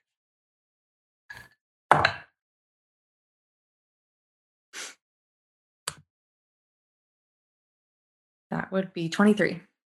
Richmond and Steven. Okay. I guess I'm gonna use this spell, even though it's one of my higher spells. Imagine Dante flexes that to the group. Well, you see, through some arcane study for a lot of my life. So I'm going to cast our Alter Self. I know I have Disguise Self, but I'm trying to go for a more realistic spell, just in case. Sure. To sell something. Have I ever seen Her Majesty's guards or general entourage of security around the area? I believe if I lived here in this area, I've seen it once or twice before. Absolutely. Yeah, you'd be familiar with them, their patterns, what they typically do, how they interact with people, mannerisms, all that kind of stuff. All right. I'm going to look to the group and change like that. And then I'm going to try and gesture quietly to Genevieve, can I take your arm before I do that? So nod in the affirmative and take your arm.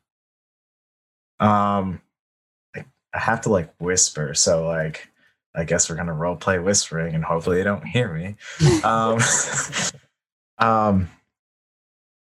going to try and trick them by essentially being one of Her Majesty's escorts and saying that Genevieve here is one of the our neighbors, royalty, or some of very high importance from our neighbors from the east, and she's getting a private tour led by me. What do you all think? Yes, that sounds good. should I lead you? Should I lead you two through, or how? And Talith, what are you going to do? Be really quiet. While they're Okay. distracted, I think you can go grab the thing while I have their attention.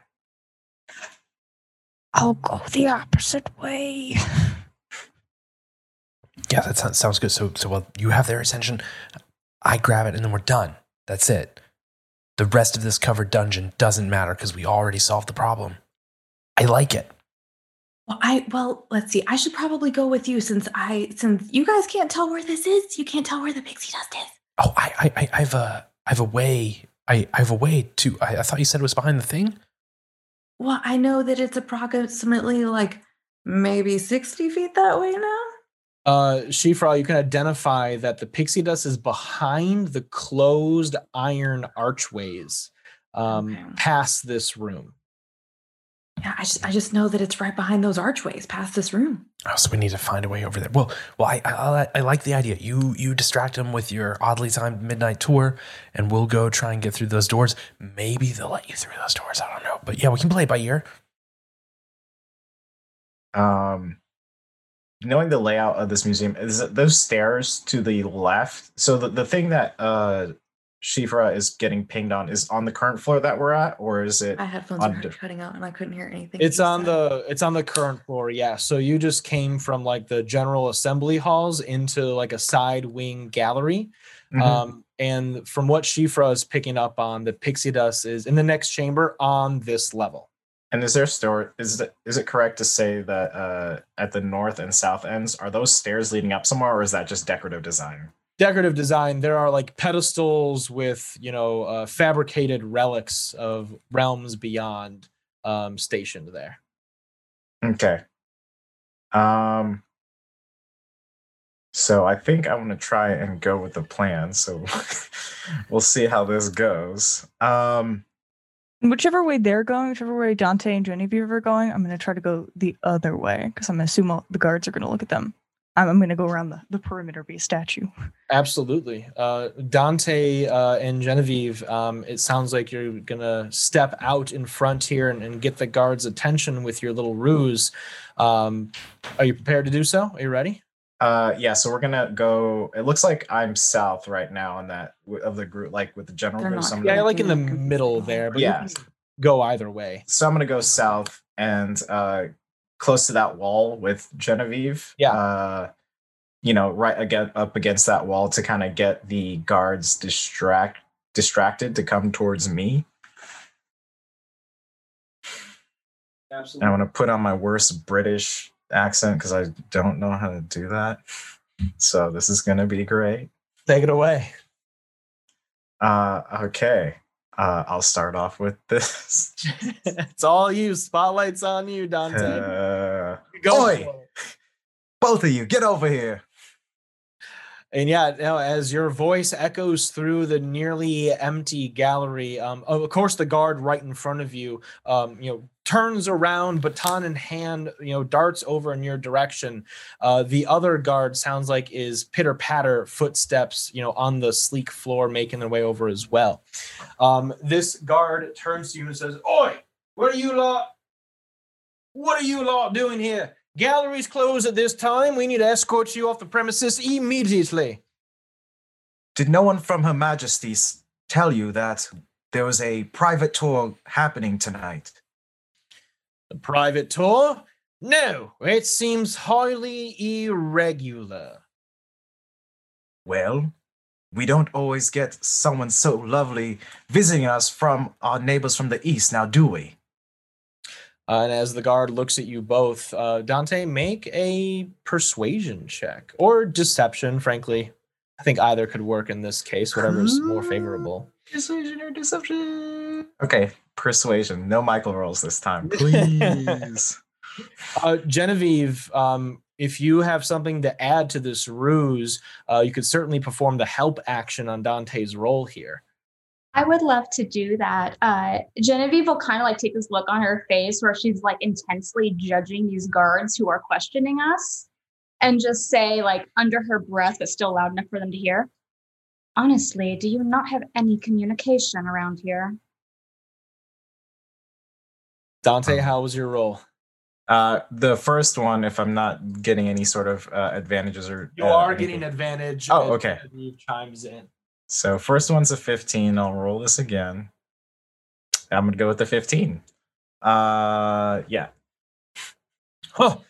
My mistake. I didn't realize both of you were here under our Majesty's direction. And at this time, as Dante and Genevieve are going back and forth, both guards now closing in on them. The rest of the group, you have your opportunity to make a move. Helen, I know you already were ready to book it, right? Yeah, I'm gonna, I guess, go to the north and try to get as far as I can around. And then when I reach the end of my movement, I will freeze. Excellent. And Shifra and Talith, are you moving in a similar fashion or anything different? Yes, I will go with her, and my goal is to, whenever we get to the end of our movement and she freezes, I'm going to try and act like I'm helping Talith, who is from clearly a statue moving company, move her to the location where she's supposed to go. Amazing. Do you say this to me at all? Do I know this is a plan? I no. Go ahead. Okay. I'm gonna roll for myself here. Yeah, so I'll kind of like I'll be moving ahead, kind of focused on the goal, and then when Helen stops, I'll kind of glance back and see her statuing, and I'll look at Shifra, kind of be like, oh yeah, and I'll kind of run up like I'm holding her up, like awesome. Like that scene from Emperor's New Groove where Kronk just like da da da da da. That thing. You three go ahead and make stealth checks with advantage since we have a pretty good ruse put together. I'm always happy to reward such thought out plans. I rolled a 3 and a 4. See if we can keep these guards from dying. 11 11 total. For me. Talith, gotcha. Shifra, Helen, sorry, what were your rolls? 16. 18.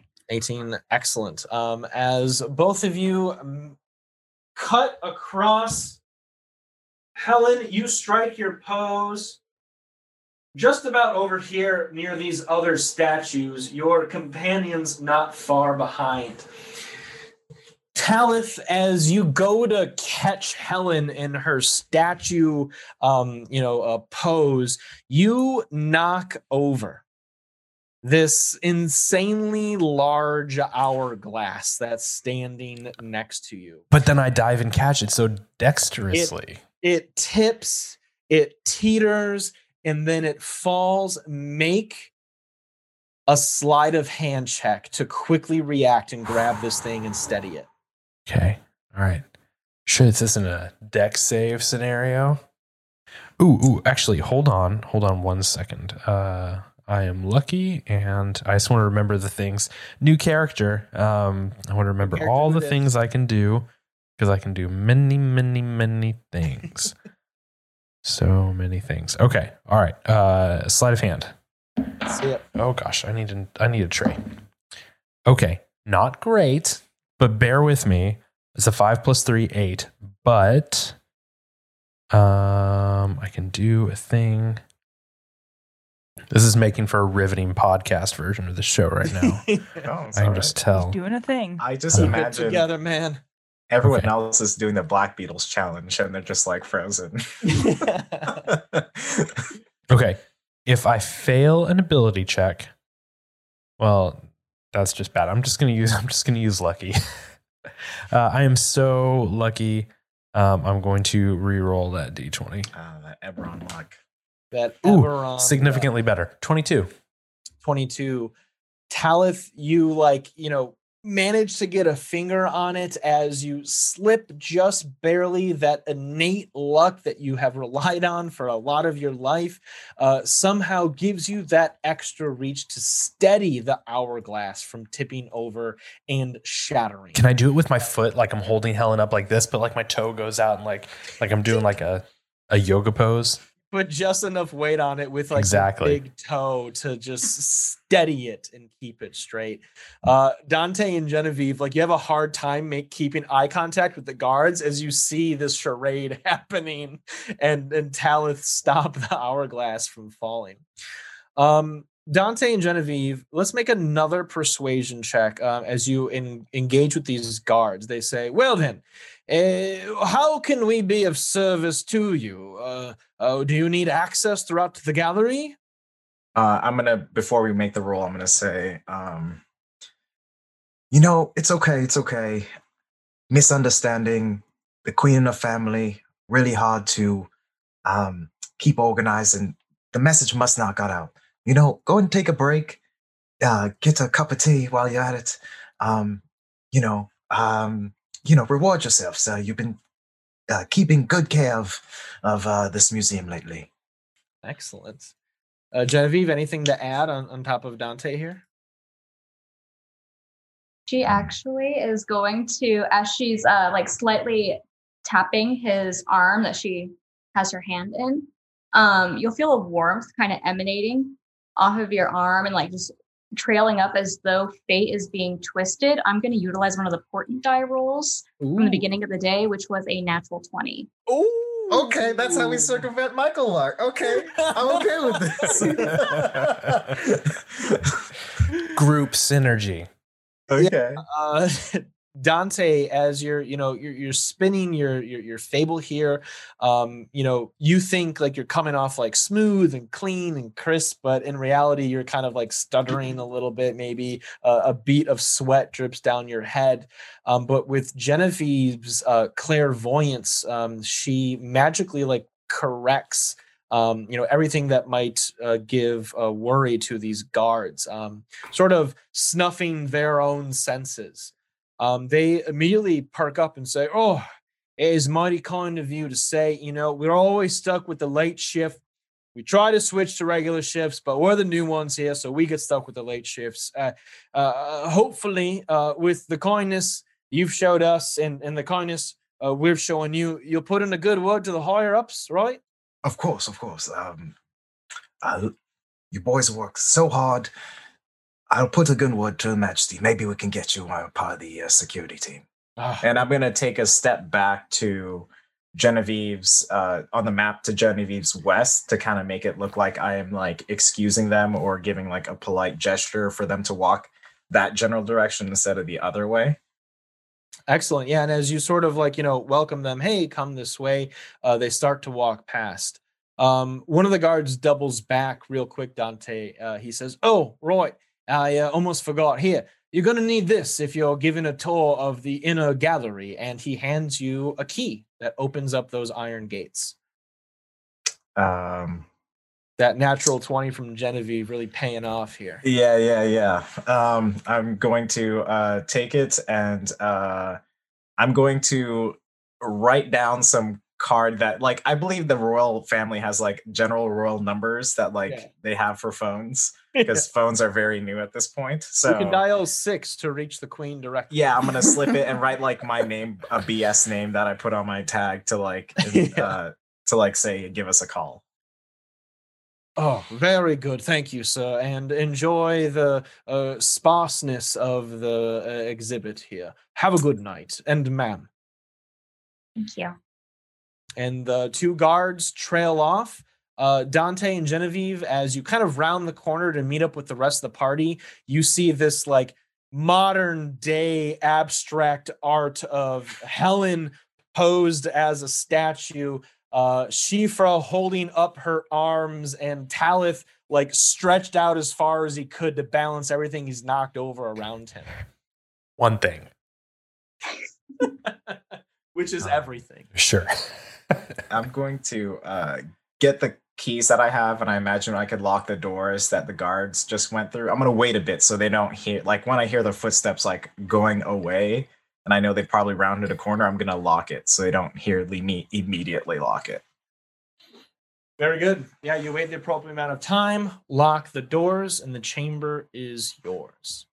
Now, as you stand in front of the iron doorways here, you can see through the bars to get a little visual on what's ahead of you. Dante, key in hand, Shifra, your pixie dust sense is tingling hot. It's very close by. You almost feel this, newfound natural force within you, as if the pixie dust is communicating to some like deep presence inside of you.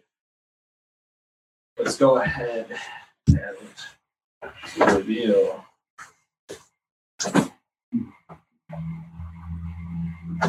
Don't worry, almost everything fell over. Hold, please. That darn Tarrasque got loose. Okay.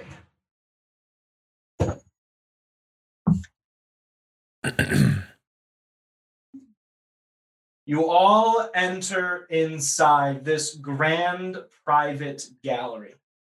Large statues stand near the four corners of the chamber. You see on the far side, opposite a grand jade column, a pedestal with a large jar full of this like golden glittery liquid. Next to it, in front of it, actually, Shifra, you see it, finally. The small satchel that has the pixie dust inside, not too far out of arm's reach now. Sort of on top of the chamber, looking down into it like a balcony, a sectioned off, gated sort of study room, sort of at the museum where you see like the people, excavating fossils and stuff behind glass walls, like an observation deck or study room or polishing chamber, where you'd get things ready to put on display. Looks down into this gallery. As far as the group can tell, no one else but you all is here. What would you like to do? The pixie dust isn't inside like a display case or anything. It's just out.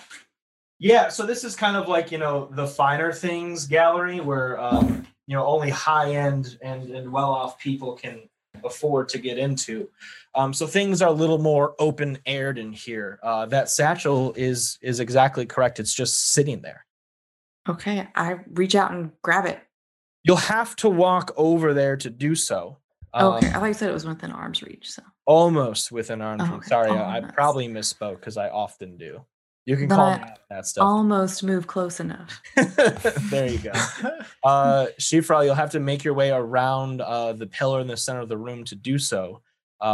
Would anyone else like to do anything specific at this time? Talith would have also been like very excitedly like going to get this, like, oh, this is right where Mr. Kahamet said it would be, and just kind of like power walking towards it. Excellent. Anyone else?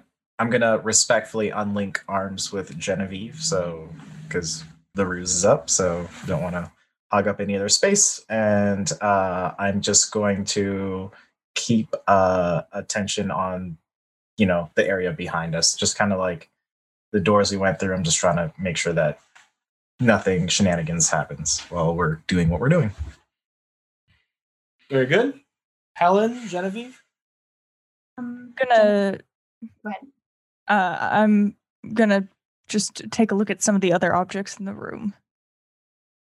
Very good. Yeah, the looking next to you towards the top of the chamber, you see what looks like a demonic idol with a dog made of onyx-looking material, deep black in color. The idol itself may be the size of a small stuffed animal, but it's sitting kind of suspended in the center of this like bigger demonic idol.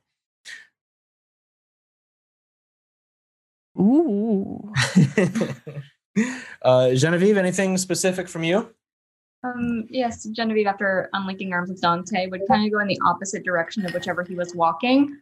And she's gonna take out her crystal ball from her pouch, and as she starts holding it in her hand, it starts glowing a little bit. She's just knowing there's going to be a reaction from that satchel they're going towards. She's going to cast Detect Magic still. Excellent.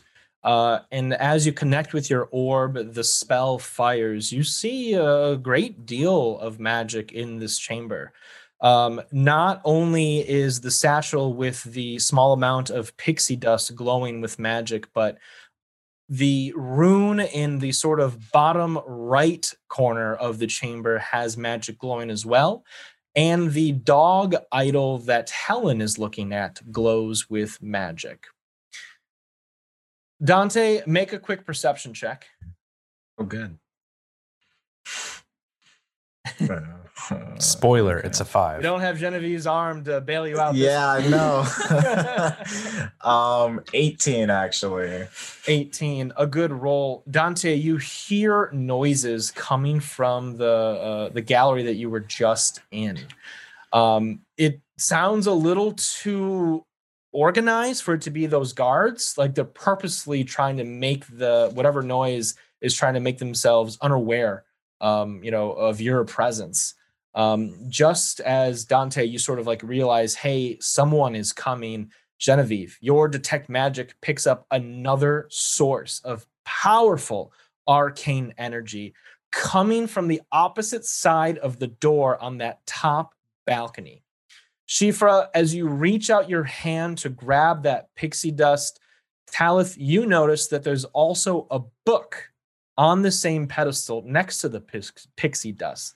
It's old, it's weathered, it's tired, but you see the faint initials of WD still written on the cover of this like diary, this journal. Walt Disney? No? Let's talk about our next sponsor. Right? No. Cool. Yeah, that's cool. There's a book, but there is a bag of the pixie dust right here. And that is what I am honed in on. Absolutely. Shifra, put your hands on the pixie dust. Dante, you bring awareness to the group that, hey, someone or a group of people are coming. Genevieve, you see this arcane power emerge through the door. And from it, standing on the balcony, overlooking you all, is a man. Walt Disney. Dressed in crimson red wizard's robes. A beautiful golden like upper chest plate arcing over the back of his neck and head. Full tattoos across his face, down his scalp, and through his arms, legs, and what you can assume the rest of his body under his cloak. He stands with his arms crossed, looks down at you, Shifra, and he says, "Stop what you're doing now, mortal. That pixie dust is mine." Oh, is it? Yes. You stand in the presence of a great wizard. I am Thasis Moldar, Archmage of the Red Wizards of Thay, and we are here to claim that prize. And just as he says that, Dante, you now see more of his lackeys, ones who looked similar to the thugs you saw and heard in the alley. I'm locking the doors. I was trying to do that as fast as I could while explanations were happening, but I'm like, lock. Absolutely. With your high perception check and, common frickin' sense, you close the gates and lock them. Might not do anything, but it's something. And what was his name? Thasis Moldy? Thasis Moldar. Moldar, the sure. same red wizard who Kahanit spoke, an old rival of his that was once a member of the Farseer Society, presumably a close friend of Kahanit, that abandoned the society, turned all of their information over to the Red Wizards to hunt down this celestial body that Kahanit is looking for. Yep, I'm writing down real bad. There you go. I wrote down Thassis bad guy, exclamation point. Moldar says, "It is not that impotent whelp Kahanit who will step foot on the island of wonder. It is I. I will be there first to recover the celestial body, and your journey will end here now, unless you hand me that dust." I'm in statue mode. I just instinctively go to, I don't know if I'm anywhere near. Never mind. I'm nowhere near. Forget that. Well, I thought I'm so sorry, Mr. The Hossus Molder. I thought you said this was yours. Did you loan it to the museum? Well, you said you're here to claim it. So is it yours already, or are you claiming it? Everything is under the possession and reach of the Red Wizards. Oh, We everything. are the mage tyrants of all realms. Oh, okay. And I have picked up the pixie dust now. I said, and what about this book? These other things with it. What is this yours too? This says WD on it, but I think your initials are not that. Is this yours as well? Ha! Scrap! False idol that these humans of Earth claim to be relics of old. Now, young child, bring me the dust, so that I may claim the power that is rightfully mine and awaken the darkness that will consume the world and all worlds connected to this one. You're just going to tell us your evil plan? I'm sorry, I was going to be frozen, but this is pretty stupid. Why don't you come down here and get it? Why do we have to go up to you? Very All-powerful well. wizard man. You want to play the hard way. How do I feel having picked up this pixie dust? Yeah, you feel incredible. Like taking a 5-hour energy, you're just teeming with excitement, with life.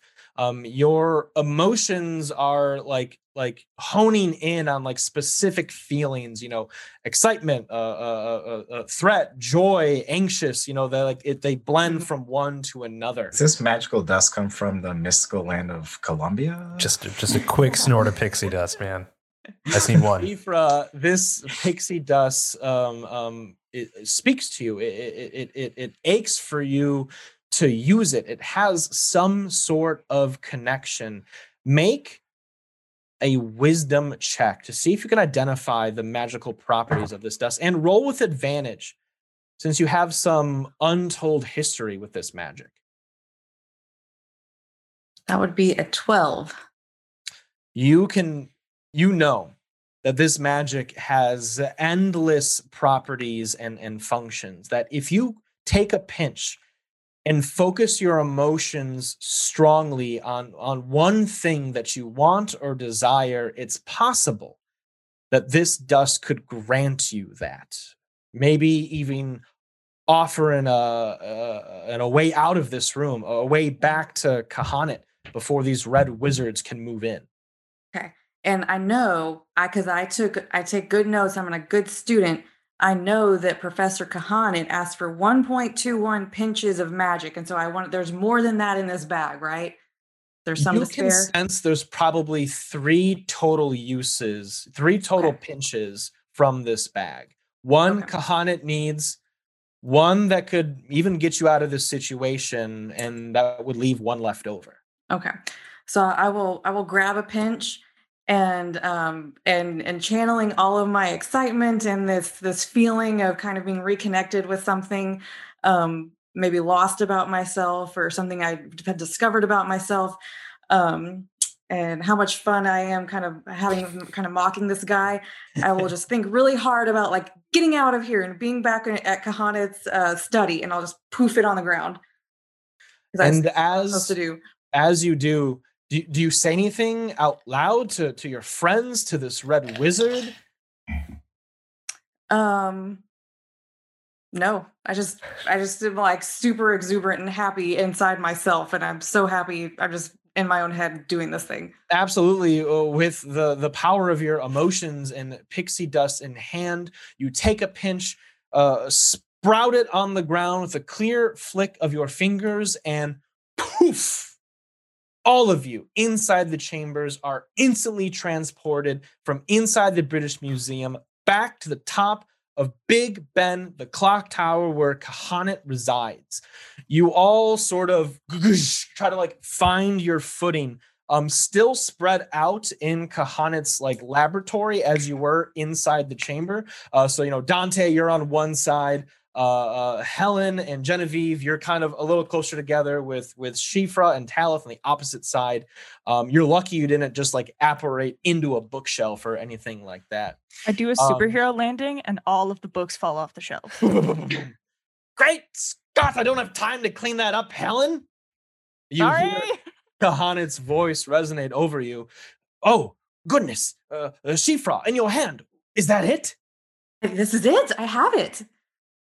Wonderful. Bring it over quickly. All of you, come over quickly.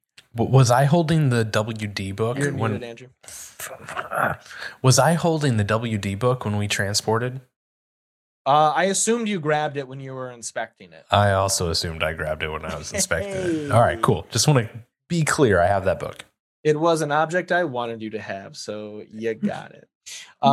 As you all gather around Kahanet, Shifra, do you hand him the satchel of pixie dust? I will hold it open for him to get out what he needs. Very good. He looks inside and sees the pixie dust there. Wonderful, wonderful. This is it then. I did a bit more research while you all were gone, and here's what I know.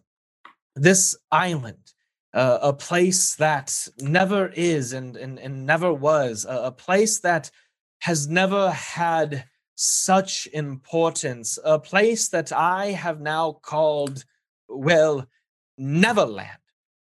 It rests on the other side of this portal. I have tracked that in 2 days' time, under the night's sky, a star will fall and land on the island. Shifra, Talith, Genevieve, Helen, Dante, this is the celestial body that I have foresaw a millennia ago. Should it fall into the wrong hands, into the hands of the Red Wizards, they will awaken a creature that walks in the darkness, a creature that will eat this realm of Earth, that will eat all neighboring realms, the Forgotten Realms, the Greyhawk realms, the Eberron realms. It will not stop if it can touch the power of that star. But Shifra, if we recover it and bring it back here, perhaps all of our powers combined, we can find a better use for such an object. When you are on the island, Helen, you remember that hill, that large hill near the beachhead, a hill that towers above the jungle line. On top of that hill, you'll be able to watch the star fall and land. Then you can track it quickly. Shifra, after I use a pinch to open this portal, there's but only 1 pinch left of pixie dust. I don't quite know how yet I'll get you back from Neverland, but you might need that pinch. Yes, Talith, your hand is raised. I'm so sorry, Mr. Kahamet. Look, Kairos said that I had to be back very quickly. The last time I took way too long when I was here, and he was really upset because I'm supposed to get back and report. I can't go to Everland because I have to get back. But it sounds like everybody's got a handle on it. So I'm just gonna go home and do that, and that should be good, right? I thank you for calling me here like you do often unnecessarily, but I do have to. I have to go. I got places to be. Oh, young Talith, you have come such a long way since I first found you working the shipyards in Eberron. You do not know what your true destiny lies, but I promise you, it lies there in Neverland. Your course, this place is a part of it. Now, I certainly can't force you to do anything you don't feel ready to do, but I assure you, your skills, your abilities, your heritage is of the utmost importance. The survival of this group and their expedition into the jungle-filled islands, a place of magic, a place of wonder, and a place of deep, dark treachery. Just tell them you've been kidnapped, and then we could also just kidnap you. But if I tell them that I'm kidnapped, and they're going to want to know how I was, that's fine. Look, can you put in a good word with me with the quartermaster, because it's gonna be iffy. This is hard to explain. Relax. This is heavy. this wouldn't be Helen's first, improvised kidnapping. It to would keep not. people safe. So you're That- fine. That's not comforting, really. I send much at a all. mean ransom note. As the group is sort of going back and forth with you, trying to, appeal to your sense of humanity to join them on this expedition to recover a powerful, magical fallen star from this place called Neverland, all of you hear a whistle. Boom! As one of the clock glass faces shatters, fire resonating around the now massive hole in this clock tower, flying down from the night sky, a familiar red wizard, Thassus Moldar, appears. You think you can escape the red wizards of Thay? You are wrong. Kahanit, I see you. You can't hide forever underneath your veil. And Kahanit quickly takes a pinch of dust, throws it into the portal as the small ball of green energy opens up. Vroom, vroom, vroom, vroom. Quickly now, all of you, into the portal. It won't stay open for long. I'll hold off this red wizard treacherous creature. Ha! As he springs forward, his own magic springing from his fingertips. In a super classic Harry versus Voldemort standoff, they clash their magic against each other. You all look towards the portal that leads towards Neverland, and you see an island covered with glistening golden sand beaches. In the center of it, a crude river cuts through, surrounded by a dense, overgrown jungle. A single mountain range with a spire erecting high into the sky, piercing the line of clouds that surround it. From the waters, you see a skull, nearly the size of a quarter of the island, biting through the ocean waters, looking up at you all, looking down on it. The skull smiles, anxious for you all to step foot in this place called Neverland. I pick Talith up and I throw him through the portal. Talith, do you try to resist that at all? No, I wasn't paying attention because I was trying to grab a couple of healing potions off of Kahanit's workbench, and I feel like my hand was like just reaching to them when she just like yoinks me and just yeets me through this portal. Yes, of course. Always going for the healing potions as you blip through the portal. Helen, you look back at the group, ready to take that next adventurous leap yourself. Is there anything you say? No going back now. And I jump through. Quickly now, Kahanit cries. The rest of you through the portal. I can't hold him for long. I'm going to cast my last second level spell, Tasha's Mind Whip, as I'm walking through the portal to the red mage to maybe give Kahanit a chance in this duel. Excellent. Yeah. What do we got to roll here? I have to roll. I think I roll here. Oh, no. The creature, he's probably intelligent, has to make an intelligence saving throw against a 13. In which case, seeing this action, Genevieve is going to kind of really quickly grasp for the crystal ball, and then this crystalline energy goes over and surrounds him using my last portent die, which was a 4. Oh my goodness. What was a 18 on the saving throw turns to an 8. Dante, give me a little flavor on this spell, and I'll follow up with what happens to this red wizard. As I kind of click my cane on the ground and step through, I look back and I remember the time spending with Kahanit and helping him rearrange his place and getting tutoring from him. I reach out and I touch my head with my cane, and then I reach out with my hand, and you're going to see like these bluish kind of energy from my head travel to my hand and cast Tasha's Mind Whip, kind of connecting a link from my hand to his head. And I'm trying to like, essentially, it seems like just a big arcane headache. Yeah. And yeah, as you whip his mind, you break his connection and his magical duel with Kahanat, like stunning him for a moment. This gives Kahanat the opportunity to summon a grand spell. You see this spectral golden dragon rise above him as his scales glow gold. He holds his hands up, unleashing the spectral agent against the red wizard. He turns around to you, Dante, and Kahanat says, "Attaboy, Dante, always ready for a scrap, just like I taught you. I'll handle this foe." Yeah! And the dragon, the spectral dragon, takes a hold of the red wizard and flies him out of the tower.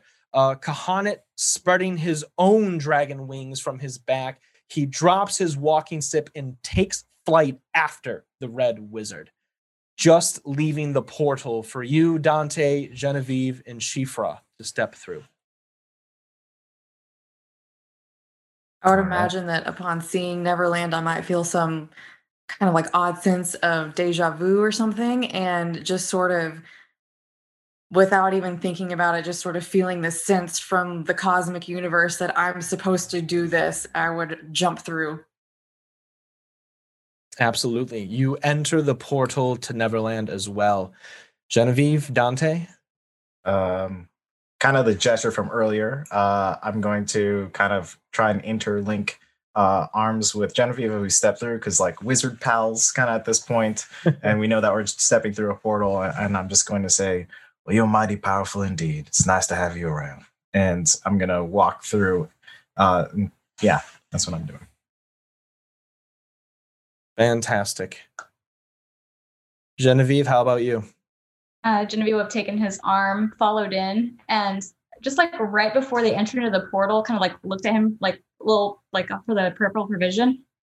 "So you were an intern? Is that right?" I don't want to talk about it.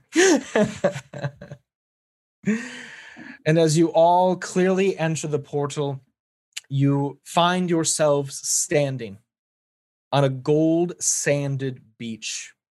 Water covering a peninsula of sand around you.